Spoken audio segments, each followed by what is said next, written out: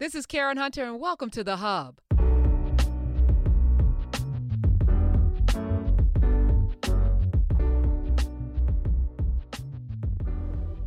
We're live. Welcome to the 61st episode in class with Dr. Carr, the largest Africana Studies classroom in the world. Good morning, good afternoon, good evening, all over. And thank you, classmates, for being here. And thank you, Dr. Carr, for your time and your brilliance. No, thank you. I am so glad to be here. You said that we got some folks we didn't even know were been listening in, huh? So some people may not know, but I do this little radio show on Sirius XM, Monday. All over the known universe. I mean, little something, 3 hours a day, and you're in such a blinders, you got your blinders on. And so the first person pops in, and I was excited to speak with him because we just seen that versus with Earth, Wind, and Fire versus the Isley Brothers. So I'm like giddy, and Philip Bailey pops in and he's like, I'm fanning out right now. I can't believe I'm talking to you. And I'm like, oh, what? Somebody behind me, right? Yeah, exactly. And he said, Dr. Carr, and you on Saturdays. Yeah. So I was like, wait a minute. Yeah, every Saturday, my wife and I, Valerie, we tune in, and let me just say happy birthday, Philip Bailey. Happy birthday, brother. Singer. Happy birthday, as he said. Happy birthday, yes. Philip Bailey. God bless you. Thank you. It warmed my heart in a way that I didn't expect because it's humbling. It's like, wow, people actually watching this. And then I had LaChance. From the color, Broadway Tony Award winner, same energy. And then the cap, Tonya Pinkins, another Broadway child. So she was like, oh my God. And then she backslapped me, right? Because she said, she has a new movie out called The Red Pill. And she's got all this allegorical stuff in there and it's horror genre. And she said, there's one piece in there that I know only intellectuals like Dr. Carr. And I was like, then I got out my feelings because I was like, okay, she's right. The man is brilliant. No, all of us. It's there for all of us to get. No shame. Listen, there's so much stuff I don't know that I'm happy to be here to pick up any breadcrumbs you drop and anybody else drop. So thank you. Well, no, thank you. We were all dropping breadcrumbs, Prof. I mean, that's the beautiful thing about it. In fact, it's so funny. I was listening to some folks talking this week and engaged in a conversation. And one thing about the teachers that probably we both, all of us, love and respect the most, beginning with our mothers, happy early Mother's Day to everyone, is that there's a level of humility. The more you think you know, the more you know you don't know. And so, the idea that we exist in a time and space where there's so much information. There's so much stimulation. The technology has created, I guess the allegory many people use is the fire hose. We're just getting hit with this fire hose all the time. To be able to sort through any of that and try to trace out pathways is a very daunting task. It requires reflection. It requires us sitting and thinking. And even today, as we talk about critical race theory, the idea is that we exist in time and space. And whether we're aware of it or not, that time and space is going to continue.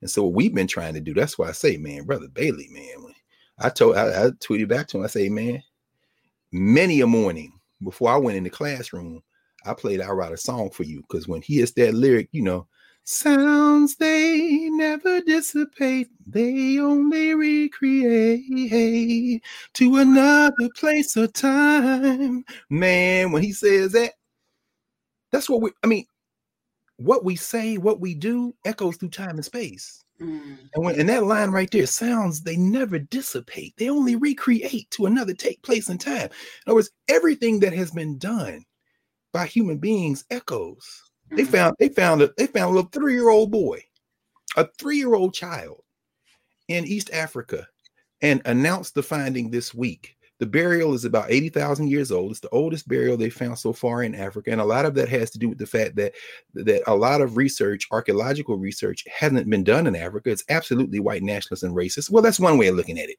Another way of looking at it is don't disturb the dead. You know, now if you come back 1,000 years and dig up George Washington and check for them teeth, then I'm good with you digging up our ancestors in the Nile Valley. But I mean, that's another way. I mean, you know, that would be, to me, that would be an African states way of looking at it. But the reason I bring it up is because that little human who did not live to adulthood, who was buried very, very carefully, whose knees were folded against the chest, who was buried on the right side. They think there was a pillow underneath the baby's head, the child's head, signals the fact that our ancestors were well aware not only of burial practices, but they had some very strong ideas about the nature of death, the nature of transition. And when Bailey sings sounds never dissipate, they only recreate to another place and time. That's true of anything that we have left. And so here we are in a bit of a conversation with people who were here 80,000 years ago on the continent of Africa. And a little bit later, we can even connect. Well, we can do it right now. I mean, when people start talking about critical race theory, it's a broad amorphous term. It's a label. It could mean a whole lot of things, which means it could mean nothing. And I'll get much more specific about that in a second. But here at the beginning, I just wanted to raise that idea, because when our culture keepers, and for you have engaged in conversation with several of them, several major culture keepers from different generations in this week, about what narrative is doing and what we're doing on Saturdays, inviting people into that space where we really get deep into these conversations, then begin to translate it into action and building. That's just a testament to the fact that our people are hungry to tap into those vibrations, because those vibrations exist whether we tap into them or not. So I just again want to thank you, because let's keep tapping. And we've always known that this was important. Yes. And, as you mentioned, the fire hose and the noise, the noise. So I tuned it out. I started my fast of cable news and every other kind of, and I threaten people. If you tag me in on some nonsense on social media, I will block him, and I will. Why did you wait till I will block or mute you? And it has been a beautiful week, Dr. Carr. I've talked to you a couple of times. I've been on the radio. I have my classes, and I'm not stressed because whatever's happening in the world, whatever voter suppression is going on, it's already happened. The time to have done something about it. Anyway, that's right. And on the loop to constantly talk about the trauma that we're experiencing doesn't change the trauma. No. So let's change the trauma. Let's change the narrative. And we're in changing that narrative, we're also addressing how to deal with that. And I'm really, really, really just so blessed to be able. I mean, this is commencement season. Last week, this week, while we're here right now, Brian Stevenson is addressing about 900 undergraduate students, formerly undergraduate students at Howard, who have now graduated. Congratulations to all the graduates this season. And between where we are right now and this time next month, the high school students will be coming. But the beautiful thing about this space is there's no commencement. And that's the way we should be thinking about learning. There's licensure. You need a piece of paper to go move around, get a job, open your business, do whatever you're going to do. But the process of learning is lifelong. So in us jailbreaking the concept, especially in a moment when people are going to try to profit. In fact, they've already profiteered from this plague that we entered and are now emerging from prayerfully. And if we continue to do what we're supposed to do, we have been in many ways revived in terms of thinking about the battles before us, how we can tap into our memory in order to transcend some of the foolishness and then continue in this work. So that fast you're talking about, Prof, that's, I haven't watched what I call, mass commercial news / entertainment media. I haven't watched it in so long. It's been several months since I watched the show from beginning to end, actually longer than that. I don't think I've watched more than 10 minutes of any news show on broadcast cable in quite some time. If I catch snippets of it, it's usually on social media. And that's why I do want to just very quickly and not even spend, in fact, let me put my little sand timer on here now, because I'm not going to spend but a minute on it. Somebody asked on social media, and thank you everyone who reaches out, who interacts. I had a few more papers to grade. I got to the end of that season. It's always brutal this period, as Professor Hunter and I, this is grading time for us, right? So having emerged on the other side of that, though, Looking forward to interacting a lot more, Twitter, social media, and people asking and answer questions, making observations, sharing information. And one link that was shared, I guess it was yesterday, somebody shared a little bit of a snippet of a conversation between Charles Blow and Ben Jealous, former executive director of the NAACP, on the Section 5 of the Voting Rights Act, which is moot for all intents and purposes. It's intact, but moot because in 2013, Shelby County versus Holder, the Supreme Court destroyed Section 4B of the Voting Rights Act. And I'll just for very quickly refresher for folks who won't get too deep in the weeds, because we're going to talk a lot about the law with critical race theory, but not so heavy. In fact, Professor Hunter, as I was thinking about this week, we talked, in the middle of the week, and then everybody's talking about critical race theory. We've seen it everywhere. So, let's talk about that on Saturday. And I thought about it. I said, you know what, this is a perfect topic. So for those of you who haven't signed up for Narrative, whether you do it for the whole year or you can do it month by month, there's a month by month option. Come on over there, because we can. And you and I are going to spend more time there than on social media. So there's burgeoning groups of folk. They're having conversations. You and I are going to join as soon as our schedule frees up a little bit, which will be for me in a couple of weeks. You are done after this week coming up, and I'm jealous. But yeah, we'll be in there doing that. But we also had a conversation that will be showing up in Narrative on the Falcon and the Winter Soldier. So all the little groups in there, y'all comic book folk.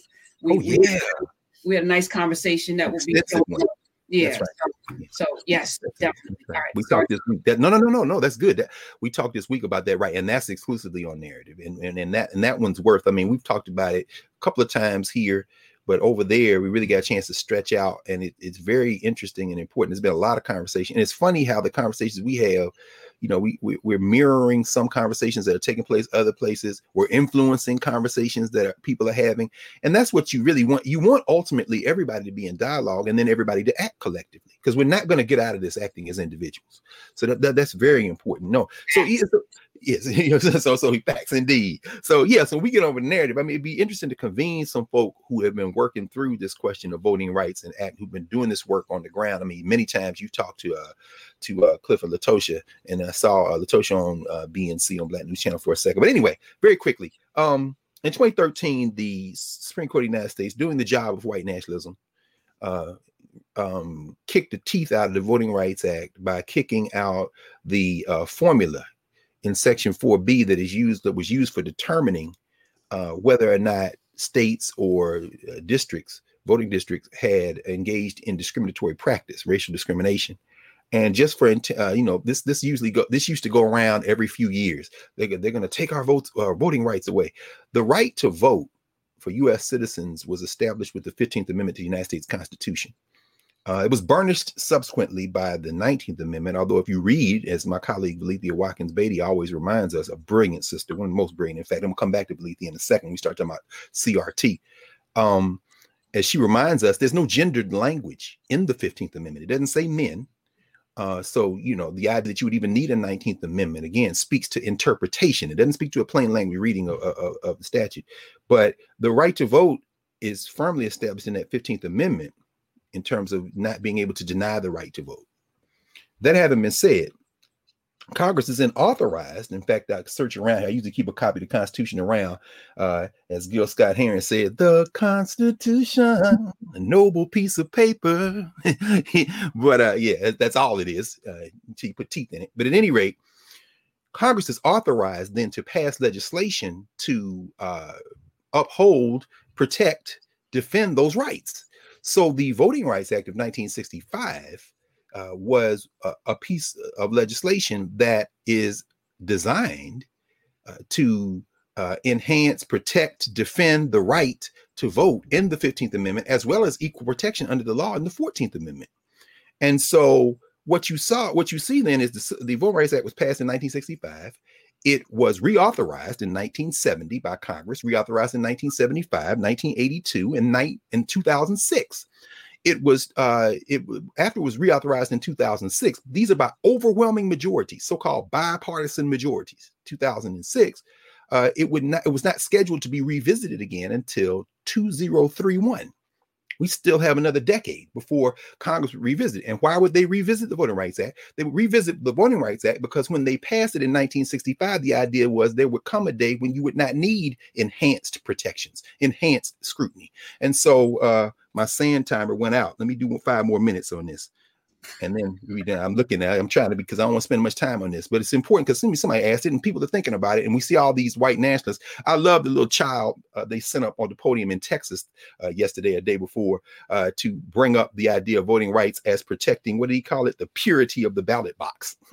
And then the older white dude on the other side asked this fool testifying, surrounded with this other ring of little children, and says, you know, that language came out of the white primaries and Jim Crow. He was like, oh, no, I wasn't aware of that. Yeah, that language came directly out of, when they said the purity of the ballot box, what they're talking about then in the post-Reconstruction era in Texas is what they mean today when they say voter integrity. By voter, they don't mean you.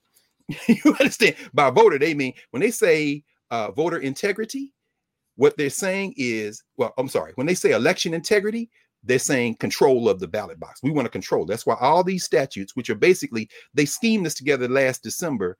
ALEC had a meeting, the American Legislative Executive Council. They met Ken Blackwell, that Negro from Ohio. If you remember John Kerry versus George Bush in 2004, there's still people who say they stole Ohio. But Ken Blackwell, the black dude, was the Secretary of State in Ohio. Let me not get too far off this. Anyway, they met in December to consider, put together a task force, and they were drafting model legislation. That's what they do with ALEC. So when you see a bill in Georgia, and the bill in Florida looks like the one in Georgia, and the one in Texas looks like the one in Florida and Georgia, that's because they drafted it all together. Hans von Spakovsky, which is one of the evil genius minds who was involved in the North Carolina rob, a rob so nefarious that even the courts, as they are tilting rightward, said, this is too bald-faced. This is surgical. That was the language the Supreme Court used. But at any rate, in trying to eliminate black voters, non-white voters, particularly black voters.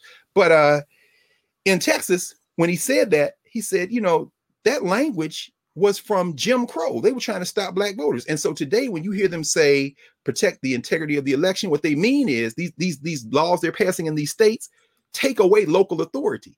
All the local election officials in Florida, many of them Republican, argued against the bill they just passed in Florida. What are you doing? No, because we're taking local control. See, the white nationalists love to talk about federalism and states' rights until they don't control what's going on, at which point they want to come heavy with the government. So that's what all these bills do. In Georgia, they're going to want to take it away from the people who count the votes in Atlanta and Macon. They count the votes in Augusta and bring it to the state level where they still have control. The other piece is when they say voter confidence. By voter confidence, they mean white voter confidence. So when the young cat said the purity of the ballot box, that's what they used in the 1860s, 70s, and 80s and 90s. What they say today is voter confidence. When they say voter, they're not talking about you. So that's it. Now let me finish up on the Voting Rights Act. We got about 2 minutes left based on the sand. So let me do this very quickly. When they passed the Voting Rights Act, it was because so many of those southern states had so obviously engaged in all this stuff, all this discrimination, that the Voting Rights Act was put in place to stop that stuff from happening. And what it meant is that if you fell under the formula for determining whether or not you have been doing this for a long time under Section 4 and 4B, that meant that you, before you could change any laws to try, you had to get pre-clearance. That's what they call it. That pre-clearance is Section 5. In other words, that's what they say, okay, you got to clear this with the federal government. The Supreme Court in 2013 kicked the teeth out of Section 4 by saying, and this is John Roberts arguing all that stuff for white nationalists on the Supreme Court. He said, they said Congress exceeded its authority to enforce the 14th and 15th Amendment because this only applied to some states and not all states. It wasn't equal in terms of sovereignty and federalism. Some of that language John Roberts ripped right out of his mentor, not Jegna, mentor, William Rehnquist, that racist who was suppressing the vote in Arizona back in the day, and pulled it right out the 1940s and 50s. Federalism, the whole thing of sovereignty, equal sovereignty. That, by the way, is what the John Lewis Voting Rights Act is supposed to fix, because that will apply to all the states, taking away the federalism argument, the sovereignty argument, although I'm sure it'll be challenged in court if it even passes. Shout out to Joe Manchin and Kristen Sinema, saw white nationalists hiding in the Democratic Party. But at any rate, the Voting Rights Act then, when they kicked the teeth out of the formula for determining who would fit, that made Section 5 unnecessary, because now you don't have to get pre-clearance. So there's no application of the pre-clearance formula. And that's when they let the flood loose. So what Ben Jealous was saying, finally, as the sand begins to run out, almost about 30 seconds. What Ben Jealous was telling Charles Blow the other night is that some of these shenanigans that Georgia did, for example, as Georgia is doing, builds on shenanigans they did when Barack Obama was president and Eric Holder was attorney general, because they couldn't change any laws during that period before Shelby County versus Holder unless they sent it to the federal government. And when they sent it to the federal government, the attorney general approved it. So why would they do that? This is what Blow was saying. Why would they do that? And then Jealous is like, I don't know, but here's the trick. And this is the whole thing on narrative. Maybe we'll do a whole thing. There's a Shaw versus Reno line of cases out of North Carolina. Here's the question. Ask yourself, would you rather have majority black districts? This is section 2 of the Voting Rights Act. Story for another day. Congressional districts when you're drawing the lines, or would you rather have some majority non-white districts? They call them majority minority districts. Some majority non-white districts. And then maybe some others where blacks or other non-whites are the plurality. So you might not be the majority, but you're a third. You're 25%. You're 38%. Enough, in other words, to influence the elections and force both parties to fight for your vote. This is what Sandra Day O'Connor and them were arguing. When you look at the Supreme Court, look at the opinions and the concurrences. That is the question at the heart of why you would pre-clear something that is creating on paper looks like majority black districts. But what you're doing is pulling these black people out of these other districts so you can make them safely white nationalists. I'm sorry, Republican at this stage in American history. So that's why you would say, well, why would they do that? Well, maybe they thought we're preserving the black representation. And then the pushback is, yeah, but you're also ensuring that these people getting away with packing everybody. You have a damn 98% black district, and they pulled all the black people out, drew these crazy lines. And that's how you keep running this game in Wisconsin, in Florida, in Georgia, and so forth. So that's enough on that. Just to answer that. And thank you for sending that in social media, because I mean, that's important, because people don't understand. And no, they can't take your right to vote away. That's in the 15th Amendment. Now, well, I say they can't take it away on paper. The Constitution is a noble piece of paper. But none of that stuff means anything until you make it stand up in the real world, which is really the critical race theory conversation. A couple of other things we should mention since we've been since we were together last week. We know, of course, like I said, happy Mother's Day, and that's great. You know, Mother's Day tomorrow. I call my mama. Everybody call your mom. But you should know that Julia Ward Howe, who wrote The Battle Hymn of the Republic back in the 1870s, she was the first one to say there should be a Mother's Day. But it's interesting because black people take Mother's Day very seriously. Some of y'all, look, don't nobody risk their life out there, please. We going to brunch or something, have brunch at the crib or outdoors or something like that. Get a collective mother's brunch going or something. But But the actual Mother's Day as we know it is really a child of the 20th century. Ann Jarvis, they called her Mother Jarvis, was one of the founders back in the 1860s as well, 1870s. But her daughter, Anna Jarvis, moved to Philadelphia when she was in her late 20s. And she started a Mother's Day kind of committee. And on that committee were prominent Philadelphians like John Wanamaker. I used to pass the marker every day when I would go downtown Philly. You passed a marker in front of what used to be Wanamaker's department store. Then it was Macy's and so forth. Wanamaker, the first department store in the country. They started it. And then around 1907, they said, okay, let it be the second Sunday in May. That's where it comes from. But guess what? Wanamaker and them and his buddies realized we can make money off this. Very quickly, it went commercial. And guess who tried to get Mother's Day abolished? Anna Jarvis. Anna Jarvis said, what y'all doing? They came up with a credit card. Yeah, you need a credit to pay for them, right? They came they came with a greeting card scheme. She said, greeting cards are for people too lazy to write a simple note to the woman that gave you your life. I mean, she went off up to the 1940s till her death. She tried to get Mother's Day revoked because she said, these people, including my man's, the department store man, they done figured out how to profit off this. What's the moral of the story? Every ritual we have in a capitalist society, they look and figure out a way to make money. How you gonna have a Labor Day sale on the day that's supposed to stand for the power of organized labor? I mean, so anyway, it's just funny. I just wanted to mention that before we get into it. I have been vehemently against all of the holidays. My parents will tell you that. I call my mother every day, by the way. No question. Go ahead, Proud. No, I mean, since the pandemic, because she wasn't listening early on. So I'm gonna call you every day to make sure you staying in the house because I need you to be alive. But the notion that we have to be forced to honor our mothers with a damn holiday is like so sick on so many levels. We do it because nobody wants to be shamed, you know, and all of the pictures, and you want to post online what you've done for your mother.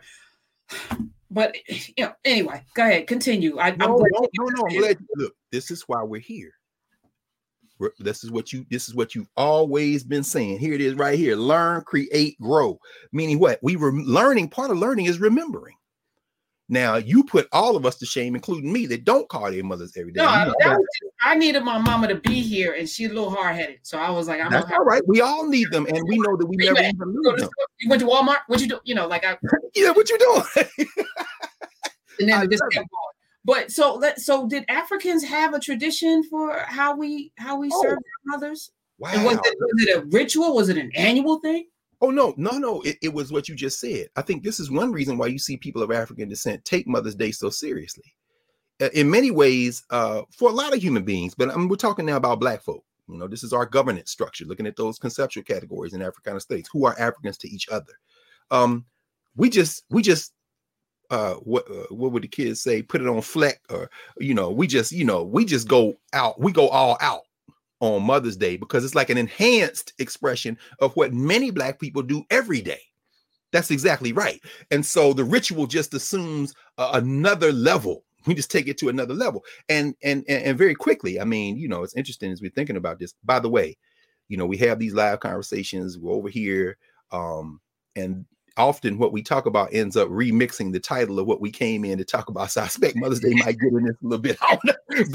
But in terms of a Mother's Day, no, there's no there are ritual days, of course, throughout the human culture.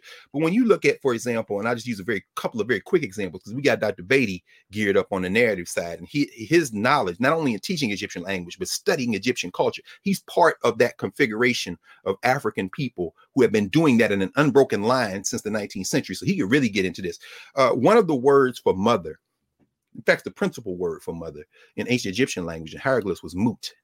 We spell it M-U-T. We don't know how it sounded. You can look at the cognate languages, try to figure it out, Coptic and others, and then the languages spoken in the Nile Valley. But mut means mother.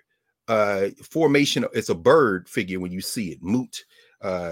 They would define the bird as a vulture, but kind of the mother figure. You see this huge bird, and you often see the bird on the top of temples going on the ceiling. You see mut coming across. Mut Nefertari, for example, Mother Nefertari, who was a major Kemetic ruler, ruler consort. You see Nefertari, the wife of Ramses II. Mut Nefertari, you see mother. Mut is the sky. That's the whole point. So the thing that allows us to have oxygen to breathe, the thing that protects us from the harsh elements, not just the cover, but literally the womb of the earth, Mut. You see the sky. So, it doesn't get any deeper than that. And Mut is central, in fact, one of the oldest expressions of divinity in world history, because the Egyptians are one of the oldest in history, and she's one of the oldest in the Egyptian pantheon. By pantheon, I mean expressions of the divine. There's only one notion of a creator in these African traditions. You see this question of motherhood. In fact, the great Nigerian scholar, Yoruba scholar, Oyewanke Oyewumi, she wrote a book called What Gender is Motherhood, where she tries to detach and remember, detach from Western notions of motherhood, because motherhood gets demoted in Western cultures. Once you become a mother, you're less attractive, because desire is at the center of this individualistic worldview. You want to have sex. You want somebody to look a certain way. Once they become a mother, you say, oh, you got to keep yourself up. Wait, what are y'all doing? And then because one of her arguments is, when you start thinking about motherhood in relation to male, female, or more important, man, woman becomes a social construct that is populated with all these problematic ideas in societies where the material becomes the center of how we perceive reality, and the individualistic expression of desire becomes our reason for being. So you don't want no woman around with no children. What? Who kind of people? You know what? Let me detach from y'all, because y'all crazy. And remember. So when she asked the question, what gender is motherhood? She's really trying to remember that the function of mother is the reason we're having this conversation. Yes, it takes father to reproduce. And so there's a function for father too, a varying function depending on time, space, place, culture. But mother, that's our first home. I mean, literally. So when you see, for example, even in the husband and wife relationship in ancient Egypt, when you see the one the Greeks call Horus, the Kemites would say Heru, when you see his wife, who the Greeks would call I don't forget the Greek names, but they're not easy to call up right quick because I don't use them. But I use them because people have heard them before. The wife of Horus, the wife of Heru, is Hathor. They call her Hathor with the cow horns. But when you see the glyph for Hathor in the Egyptian, it is an encasement. You see Heru, who is a bird, a falcon, and you see this box around Heru, and that is the glyph for Het Heru. Het Heru, the house of Heru, in other words, the universe in which he came into existence and can live, is his wife. Now, that's very different than saying wife. That's my wife. The wife should submit to the husband. Dude, without the Het, without the house, you don't even come into existence. And if you manage the way to get here some kind of way, you ain't got nowhere to stay. You gone as soon as you get here. Do you understand, Heru? So what I'm saying is that when we start thinking about motherhood isn't just about childbearing. Motherhood is about reproducing the next generation and linking the generations through time and space. So it's not just an honored position. It is the essential position. And this isn't and again, we have to stop thinking hierarchically. Everybody has a role to play in society. And these roles can change depending on where you are. I'll end with this just for now, because I know we weren't supposed to really get into this, but this is the natural order of things. It is the natural. You're right. It's the natural order of things, because we haven't even come across the water. We haven't even come across the water with Oshun. That's why Beyonce, I think, is so fascinated with Oshun. No question. It's why she and Jay-Z, went to Cuba, Santeria, what they doing down there. And then you see all this stuff in Black is King. You see her with the baby. And I mean, all this is very important. You see the yellow. Eliminated as my dear, my former student now, brilliant scholar, Shanice Thompson, wrote her dissertation on that, lemonade and other yellow things, the presence of Oshun, all this, weather. And we didn't talk about Mami Wata. Mami Wata, many of y'all know Mami Wata spread throughout the Caribbean, Latin America, into North America now, coming out of Africa. The whole idea of the mother, water is essential in that piece. You don't see male water expressions of divinity. So Yemaya, Oshun, it's very important to understand. Now, contrast that with the West, where every day of the week except one is a Norse god. The reason Marvel is going to have Loki on Disney Plus drop on Wednesday, one of the reasons is the name Wednesday itself is connected to the Norse, is a remix of the name for Loki. You know what I'm saying? And of course, the next day is his brother, Thor's day. You know what I'm saying? But anyway, the point is, where are the women? All the women are like Hera. If you got a cow in Kemet, it's Het Heru, right? But if you got a cow in Greece, well, that's Hera tied up to a post so Zeus can take her from behind like it's some kind of point. What? Yeah, see? So Oyewumi is like, let me de-link, because y'all now understand where everything comes from pornography to the idea of unequal pay for women. Y'all got problems. Listen, I was thinking today about the people that don't want to wear masks is why we have venereal disease and all this. Y'all don't want to wear a condom. Y'all don't want to wear a mask. Anyway, okay, go ahead, continue. No. We are in this pandemic lasted way longer than it needed to because people didn't want to wear a mask. A mask. Professor Hunter, I'm glad you said that, and please stay there for me, because think about all the people, and everybody listening probably knows somebody, if it's not you, whose allergies got better, who didn't get the flu this year, who all of a sudden recognized that they feel better, their lung capacity is better. Why? Putting that mask on and staying home protected you from all that stuff that if there had never been a COVID, you would have got. Just see how you change your behavior and everything can change. I mean, how many people have you talked to that said, I didn't get sick this week? No. Allergy, and it's your behavior. Yes. You can control. It's weird. You can control. Well, yeah, but the more we know, the more we do better. As your friend, LeVar Burton might remind us, the more we know, the more we know. So yeah, so that's on Mother's Day. We're just a little bit. So happy Mother's Day every day to all the mothers. My own mother, 93. Thank God she has her daughter, my sister, and her children and her brother down there in Houston. safely away from the hillbilly horde that's going to destroy themselves. Oh, I should mention this while we're talking about that, though. Thank God for Gussie and Randy and them down there taking care of my mother, Kathy Carr. Happy early Mother's Day, Mom. But all y'all put them Mother's Day pieces in the YouTube. I'll go back and look in the chat and see how the Happy Mother's Day, because we love celebrating our mothers. So at any rate, I should mention this since I evoked Texas. We just passed Cinco de Mayo, the 5th of May, which is very important. We know that Mexican Independence Day is the 5th of, Mexican Independence Day is September the 16th. Okay. So what is Cinco de Mayo? In fact, let me just show this to you. My very good friends at Zen Education Project, the Zen Education Project, Deborah Mancart and all her good people, all those teachers, thousands of school teachers who unite, who write lesson plans, who share them. Y'all check Zen Ed out. Very important. They have a great lesson on Cinco de Mayo written by a parent who, Cinco de Mayo is one where sometimes if you're in school, they want you to do a Mexican hat dance and they bring sombreros and piñatas and all that stuff. And she was like offended. She said, we don't do none of that in Mexico.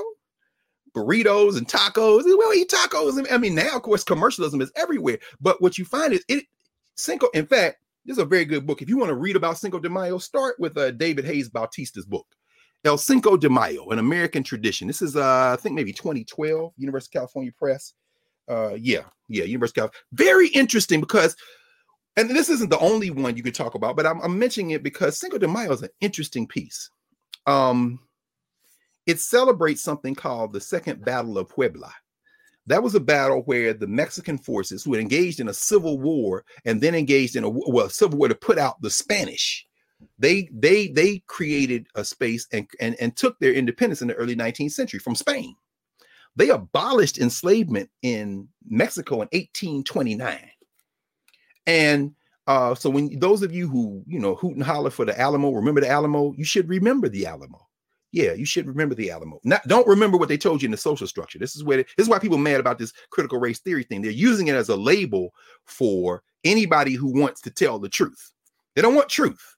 You understand? They want election integrity, meaning what? We want control. They want voter confidence, meaning what?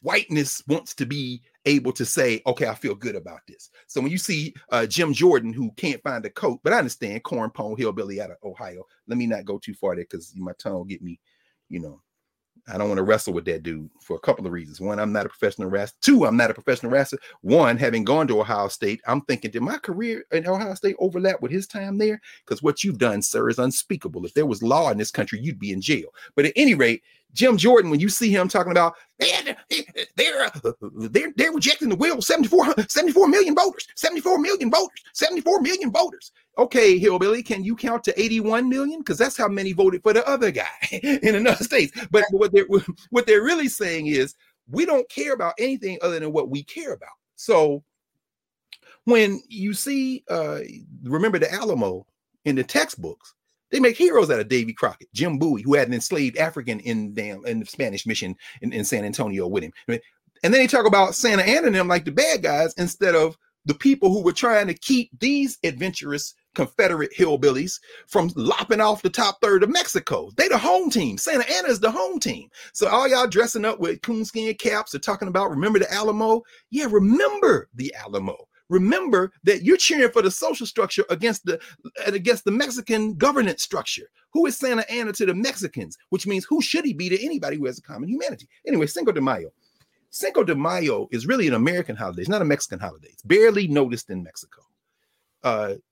Because after what becomes the United States dispossesses that top part of Mexico from California all the way coming back east and then to, not quite to the Mississippi, but when they do that, there are millions of Mexicans who are now trapped in the United States, and they're here to this day. We know they're Americans. They're Californians. California comes into the United States in 1850. That is the same year as we talked about a couple of weeks ago or last week. John C. Calhoun dies. Calhoun, who believed in, interposition and nullification, words that John Roberts doesn't quite use in Shelby County versus Holder, but close enough. John Calhoun also believed in the expansion of enslavement, and he was the father in many ways of the filibuster, the thing that Joe Manchin is hanging on to like his precious birthright. But let's tie that to Cinco de Mayo. There was a guy named, Bautista writes about a guy named Ramon Hill. Ramon Hill was a legislator in California in the 1860s, and he was pro-union because the Civil War now had jumped off. This is about 10, 11 years after California comes into the Union as a free state. This is the so-called Compromise of 1850, because the South wants to expand slavery all the way across the continent. The only way to stop them is to bring in states as free states. And ultimately, what the Compromise of 1850 is going to do is trigger some stuff like Bleeding Kansas, 1854, 1856, what goes Kansas and the Nebraska Act, all that stuff. John Brown jumps off. Story for another day. We'll tear all that up on narrative. We got all this time and all the space in the world over there. But when California comes in, that's going to box them in.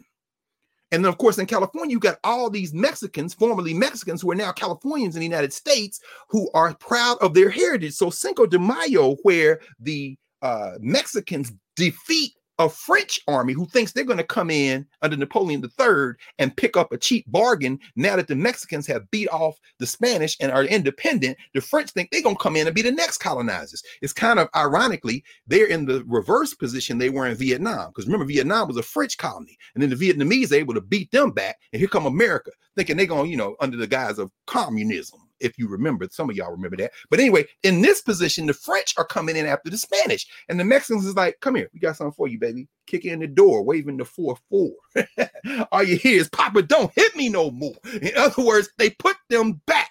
First Battle of Puebla, Second Battle of Puebla, they win. And in 1862, the 5th of May, they have a victory over the French. Doesn't mean that the tussle is over, but it means that they celebrate that day as a victory, but it's a small victory. It really becomes big when the United States expands and all those former Mexicans are now Americans, and they use it as, let me see what Bautista says. He says, it's not really a Mexican holiday, a celebration created in California during the Civil War by native-born Latinos and immigrants from Mexico and Latin America. It started as kind of nostalgia.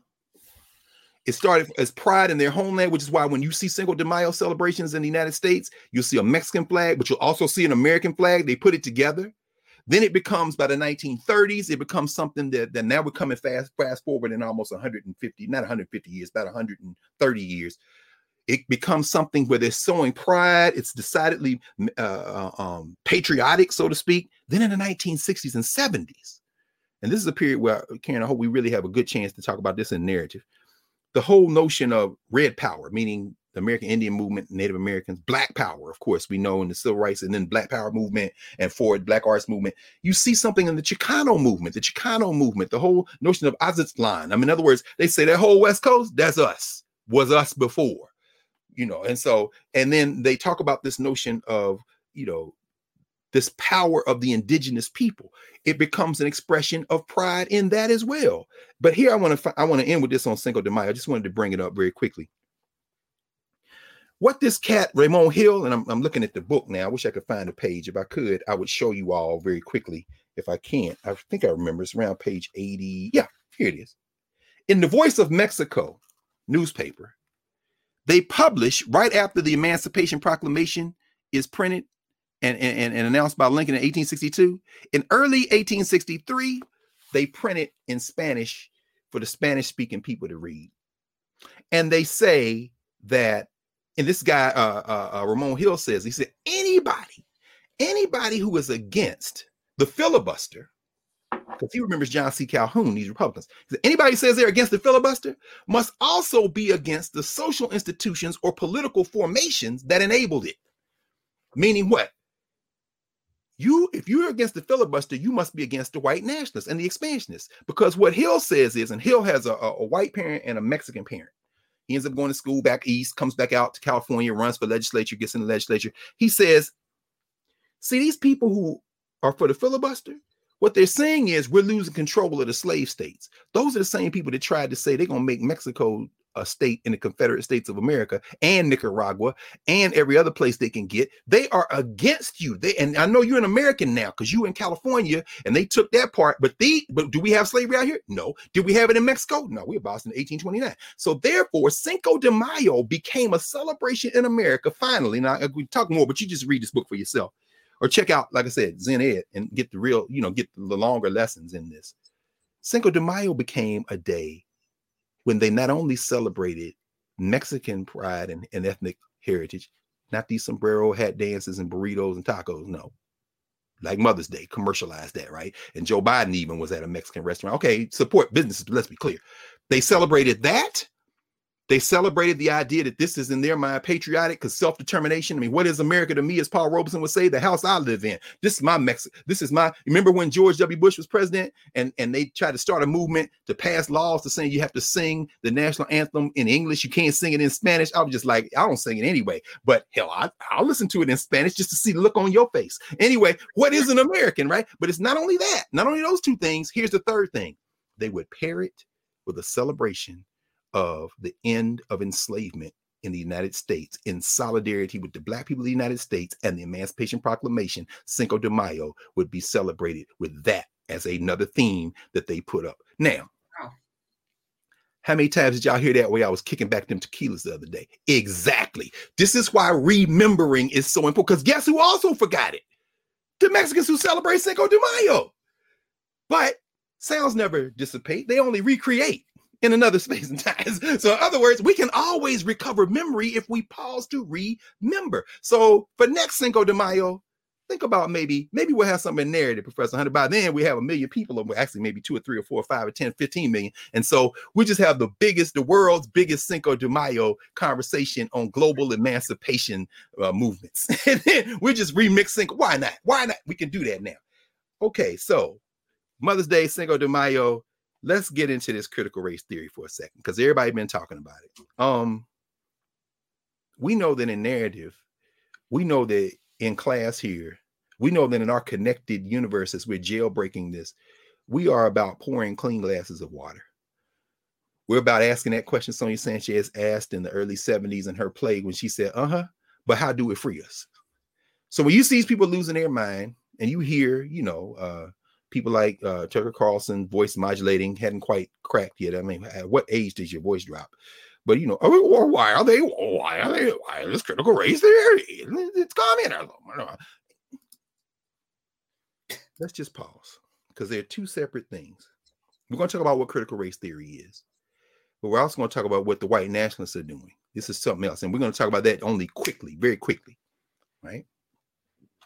And by way of doing this, Prof, I saw you, somebody was on Twitter this week, said, well, y'all talk about this, and I was like, we give 30 seconds, and you was like, nah, maybe 2 seconds or something. So I don't know if I can get it in 2 seconds, but we're not going to deal a whole lot, because what's being ginned up in the commercial media, mass entertainment media, what's being discussed there, what is being promulgated in social media and hyped up has nothing to do with either critical race theory or any of the things that they're trying to attach to. It doesn't have anything to do with some proposed regulations out of the Department of Education, the U.S. Department of Education, that simply refer to some, 1619 project, some of the work of Ibram Kendi as things that might be useful in helping students think through things.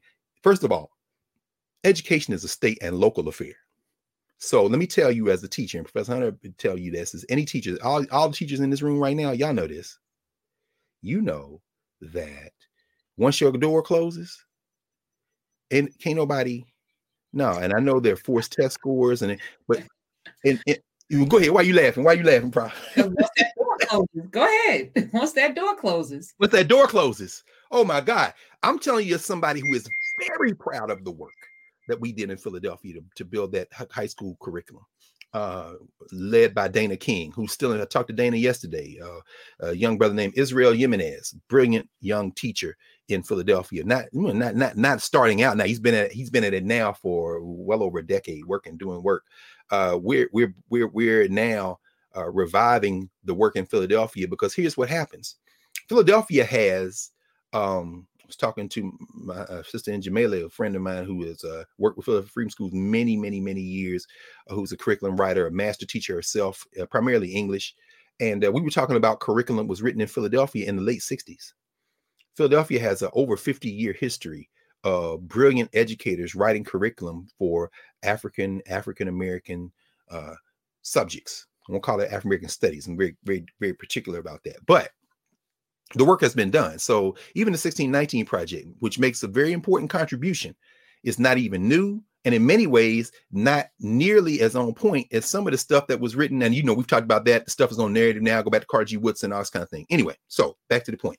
Well, we really need to leave the point. But we wrote that curriculum. We did I hate to call it professional development. I don't like to talk to teachers like that. I'm a teacher. You're a teacher. We're sitting together, working through things together. I'm not, it's not a hierarchical kind of thing. We all learn from each other.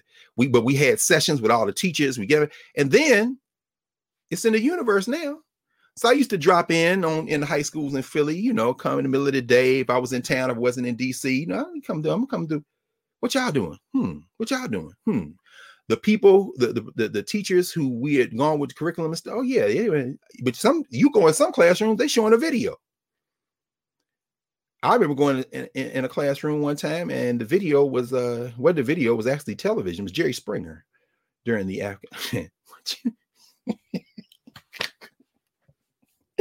Oh, I saw Roots. I saw Roots several times in some of the classrooms.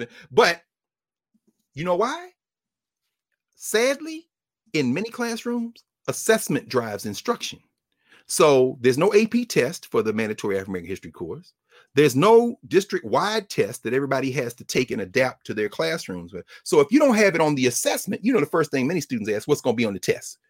But so if you have the liberty, the freedom to design whatever you want to design to get you to the grade you're going to give, teachers will do whatever they want. And at its best, that's beautiful. At its worst, that's a recipe for disaster. So I'm saying all that to say that the 1619 project, millions of dollars spent, millions of copies of this magazine from September before last printed, and a whole curriculum framework. Another curriculum framework distributed out on the platform of Pulitzer and all this kind of things. Great. But between all that work and the students are the teachers. And guess what? Teachers like me already had, So when they came, they called the HBCUs and said, we're going to send you all these copies. And I was like, oh, man. Well, I had a copy. I mean, I bought my copy when I landed at DC National Airport, coming back from Egypt. Because they came out the Sunday we came back from Egypt. So I had my copy I'm reading, on the way to the house. And so, but that having been said, I said, this is great. I said, I'll sign up for many copies. Let me just ask you one question though. Yes. Did you send these copies to Harvard, to Yale, to Stanford? Did you send copies to University of Chicago and University of Texas of Austin? Did you send copies to University of Georgia, to Emory? Did the copies go to University of North Carolina, Chapel Hill? Did you send copies? Why are you asking me that? Well, I assume that since you think I don't have a curriculum that I've already worked on very hard, and then I'll just, when I get this, I'll be like, oh, thank you, sir, and then put this right. I assume you think they also don't have any curriculum. I mean, but this, I ain't mad because y'all not educators. I mean, that makes such an assumption about the nature of what goes on in professional teaching and learning. Woo! And I know it's disrespectful, but once you hear that, then you say, okay, no, that's not what we're saying. It's supplemental. Okay, let's talk supplements. Story for another day. Come to narrative. We'll talk more about this. But why am I saying this? All this noise you hear people talking about, critical race theory, they're trying to change us. They're trying to. It ain't even about that. The numbers you have to keep in mind are not 1619. They're not 1776. This ain't a fight between the 1619 project and the 1776. This is the four numbers you need to keep in mind are 2022. And if you want another set of numbers, fine. 2024. Those are the next two federal elections.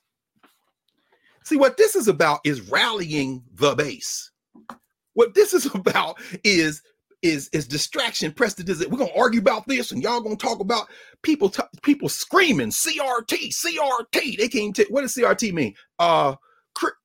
Crit CRT. Okay, this is labeling. This is a propaganda war. Okay, now let's set that aside. Now let's get to the real thing. What is critical race theory? I thought about this a lot since we talked middle of the week, Prof. And you know what I settled on for a few minutes today? I'm going to tell y'all a little story. A little story about a black kid who wanted to fight white supremacy and thought that you could do it engaging in what one of his jegnas, the great Jacob Carruthers, used to call intellectual warfare. I'm talking about me. But before I do, take this as a working definition of critical race theory.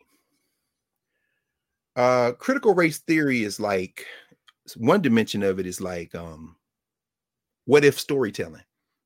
What if? Derek Bell used to ask, in fact, wrote a problem on it in the case book that I use for my class, the class I teach at Howard Law, which we're going to talk about in a second.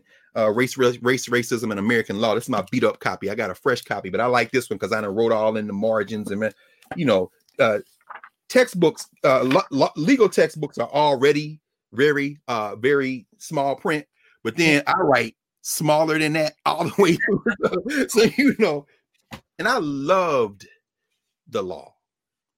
I love the law as a concept. Don't mistake that with loving the field of violence called Western jurisprudence. But the idea of ideas and the idea that once we have reached some consensus on ideas, we can move forward together, that's a very compelling thing to me. But let me not get too far away. So it's almost like what if storytelling. Derek Bell got a case, got an example in there. He wrote a whole legal opinion for an imaginary Supreme Court. And he says, this is the, what if Brown versus Board of Education, instead of overturning Plessy versus Ferguson, affirmed it? That don't make no sense. Calm down, because I was there in the room when they was arguing about Brown versus. This is the genius of Derek Bell. We'll get to him in a minute. What I'm saying is they never tried to make separate equal. So wait a minute, set aside them dolls and all that other stuff that got y'all looking at all this crazy stuff, right? Consider the absurdity of the idea that a black kid is picking the white doll because she's segregated, and that the remedy to that is sit her next to the human being that looks like the doll. Right. What if Zora Hurston would have appreciated Derek Bell for this? Because she argued this is not the way to go. Get rid of Jim Crow for sure, but you're gonna sacrifice the schools, the best of things we do in the schools. We need the equipment, we need the teacher training, we need the equal funding. What we don't need is what might happen, which is they're going to Derek Bell has said, what if the Supreme Court had said, Plessy versus Ferguson is affirmed today, but since we never tried to make separate equal, give those black schools as much money as you give the white schools. And if you don't do it over a 3-year period with integrated oversight boards, you must then integrate immediately. Bell says this does two things. Number one, it gives you a chance to see what would happen if you had the same money. Listen, if the black colleges had the same money as the white colleges, Grambling will be playing Tennessee State or FAM every year in the NCAA championship game. And guess what? That's what Primetime done figured out going down to Jackson State and Eddie George at Tennessee State. Y'all better watch now. This is what Langston Hughes said. Oh, look at the Negro meek in mind. Beware the day they change their mind. In other words, if they start going, Master P's son going to Tennessee State, look, I rep my people here. A&T, Aggie Pride. I ain't mad at y'all. I was with my man Sean Utzi yesterday. Sean Utzi is the outgoing chair. He and I both getting out of these chair positions. Mia Howard, him at Virginia Commonwealth, VCU. That's my man. Sean Utzi and I started at Howard around the same time. And finally he said, I love y'all, but then he went down to Richmond. He's a filmmaker. He did a great film on the burial ground in Richmond. Oh, Karen, we should, you know what? Sean would show that film in narrative. I know he would. He did an incredible documentary film on the history of the Association of Black Psychologists, ABPSI. Brilliant piece of work. Oh, I know he would. And he's now working on a documentary on the history of Black studies. He came up with his son, his young son, Nana. His wife is Ghanaian. So that's their boy, Nana, who is, how old is Nana? I think 12 or 13. He came up yesterday. So I had to mask up and go down to Sankofa and get with them. We did an interview for the history of Black studies, and we were talking, and he went to A&T. See, I'm like, man, you repping your A&T stuff? He said, I was like, where you get that from? He said, oh man, I got it at homecoming. I said, you know what? Let me rep some Aggie Pride. I got an A&T shirt back in the back, so I put this on. A&T has raised almost $90 million this year. Mm-hmm. It's the largest HBCU in the country.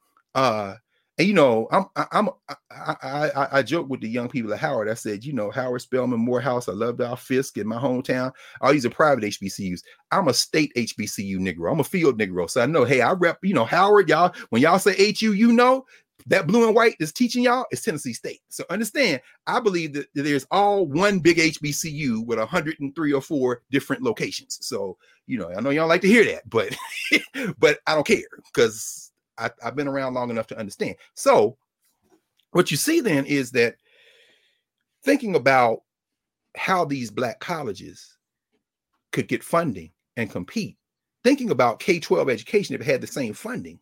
what Bell does in this what if storytelling is force us out of the way we've been taught the stuff long enough to step back and say, I never thought about that.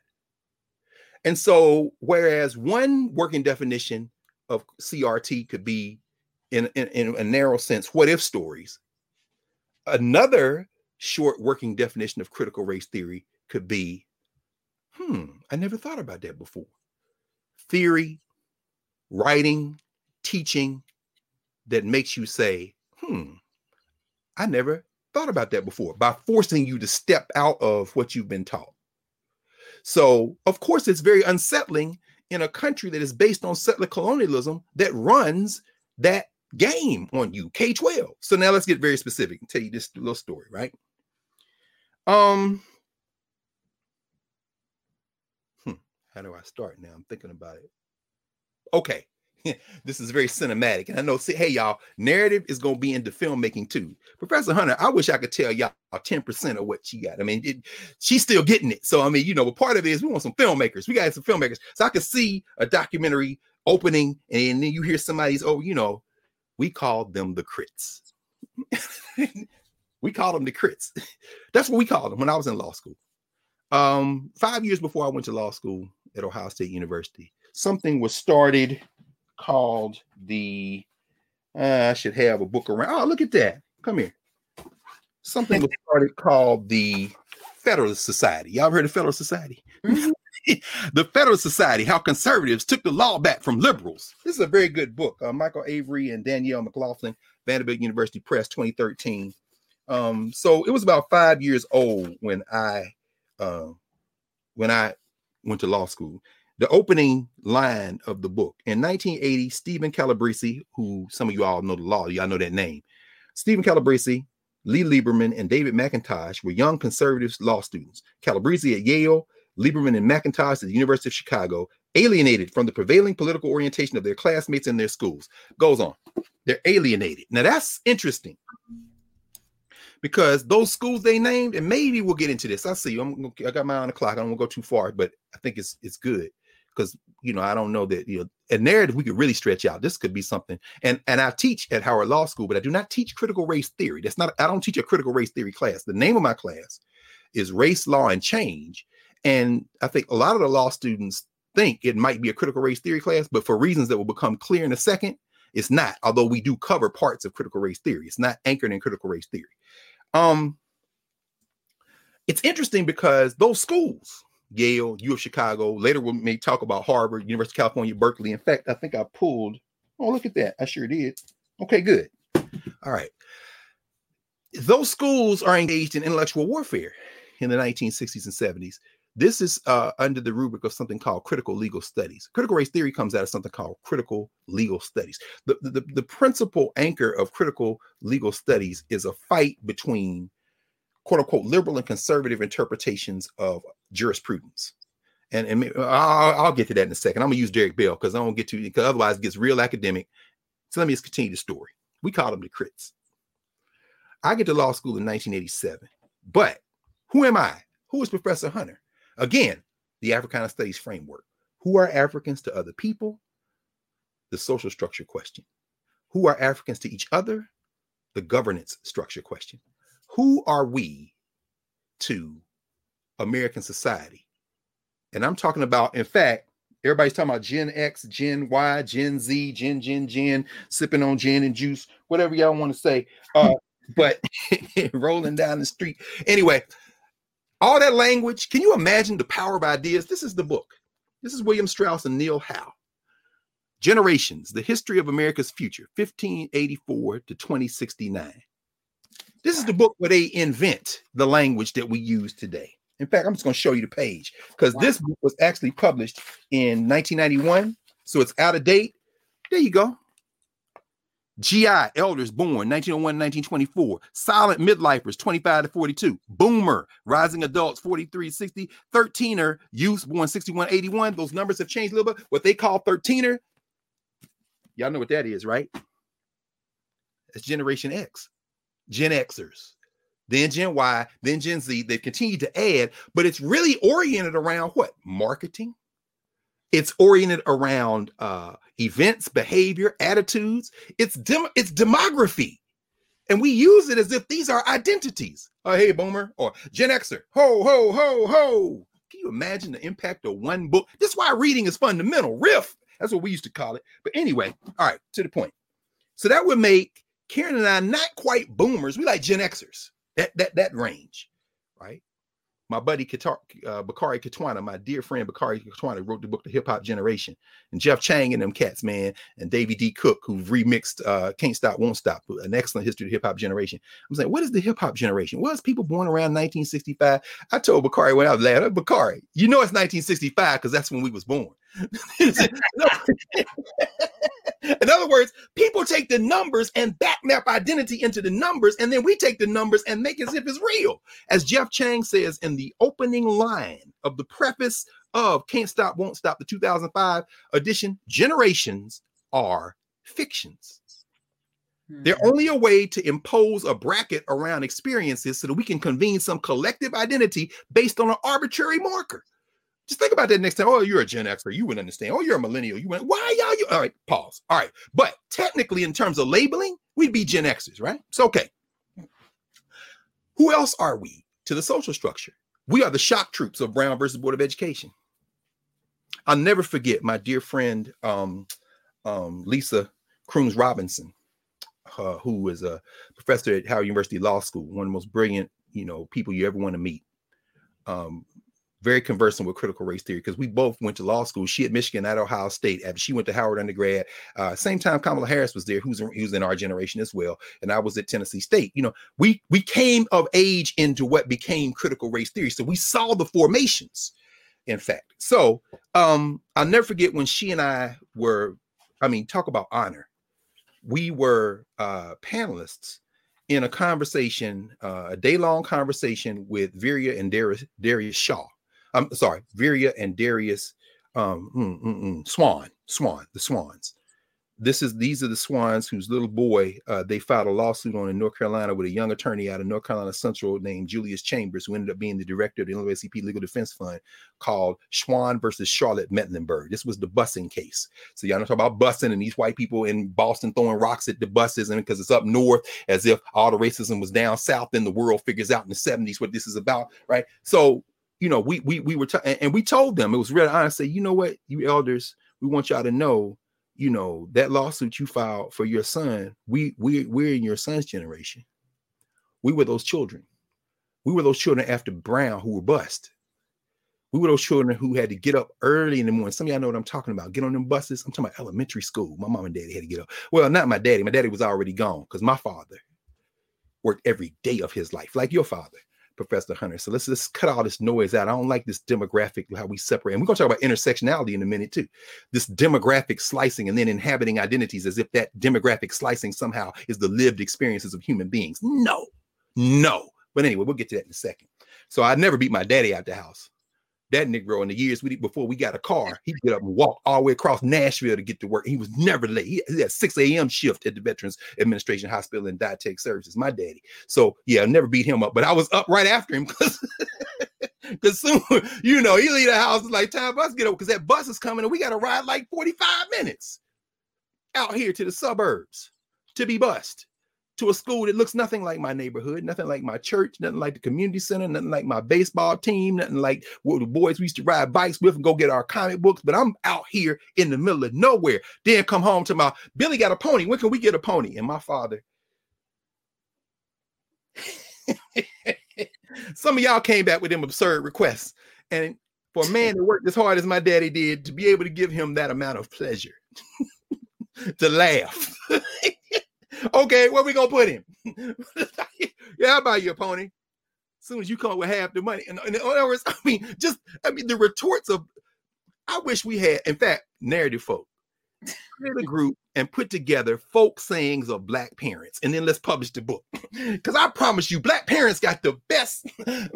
Anyway, this is the best responses to crazy Black children requests I've ever heard. Anyway, but that's because of busing. Because now we up here cheek to jowl with these people who live in the suburbs, right? Ainsley, what's Ainsley's last name? Oh my God, she wrote a whole history of Nashville desegregation. Ainsley T. Erickson. I'll never be able to get to the book. It's over here. See, y'all, this is a little bit all that, but y'all ain't never gonna see that. Anyway, the point is that Ainsley Erickson, get her book. I've never met her, corresponded with her, a little bit, social media, because my older cousins, Ethel, especially I think about my cousin Ethel, who my Uncle Virgil, now an ancestor, walked by the hand when she had to go her first day of school, and the National Tennessean and the Nashville Banner taking these pictures of these little black children and their parents walking them in these hostile white crowds.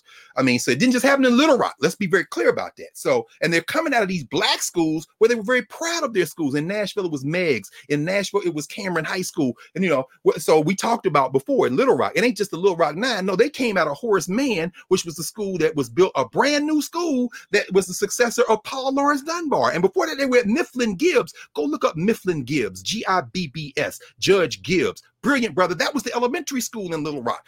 Black people didn't just drop out the sky and walk into Little Rock High School. That's the social structure story. And that's the same story that has people like me and Lisa and Karen. We're the shock troops of brown. We're expected to be the brand ambassadors for blackness now. And as Asa Hill used to say, you get your children up, you get them fed, you get them washed up, you get them up, you put them on the bus, and you send them to war every day. Then they come home. You don't ask them how was the war. You say, how was school? And they tell you about war stories.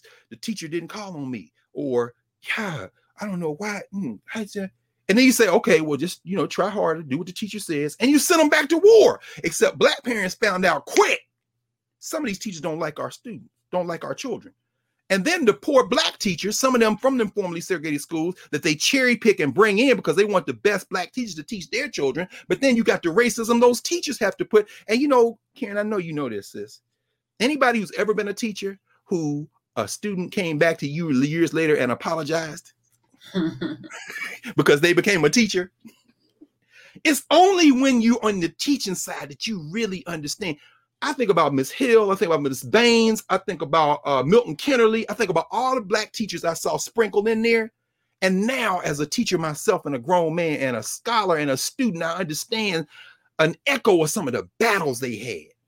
And even the white teachers who we would call allies now, who were in those buildings, who we look at now, and I say, Elizabeth Bivens, Robert Rice, I'm thinking about, these are white teachers who was like, nah, these children, and then some of the hate they got from some of what my mom used to call them the diehards. Diehards, black people in the South too, there's another group, come up with all the names we have for white people that people think, no, y'all think it was like cracker peck. Oh no, you can have a whole lexicon. No curse words, no slurs, no epithets. But the names, those die hard. My mama, they come out parent teacher night.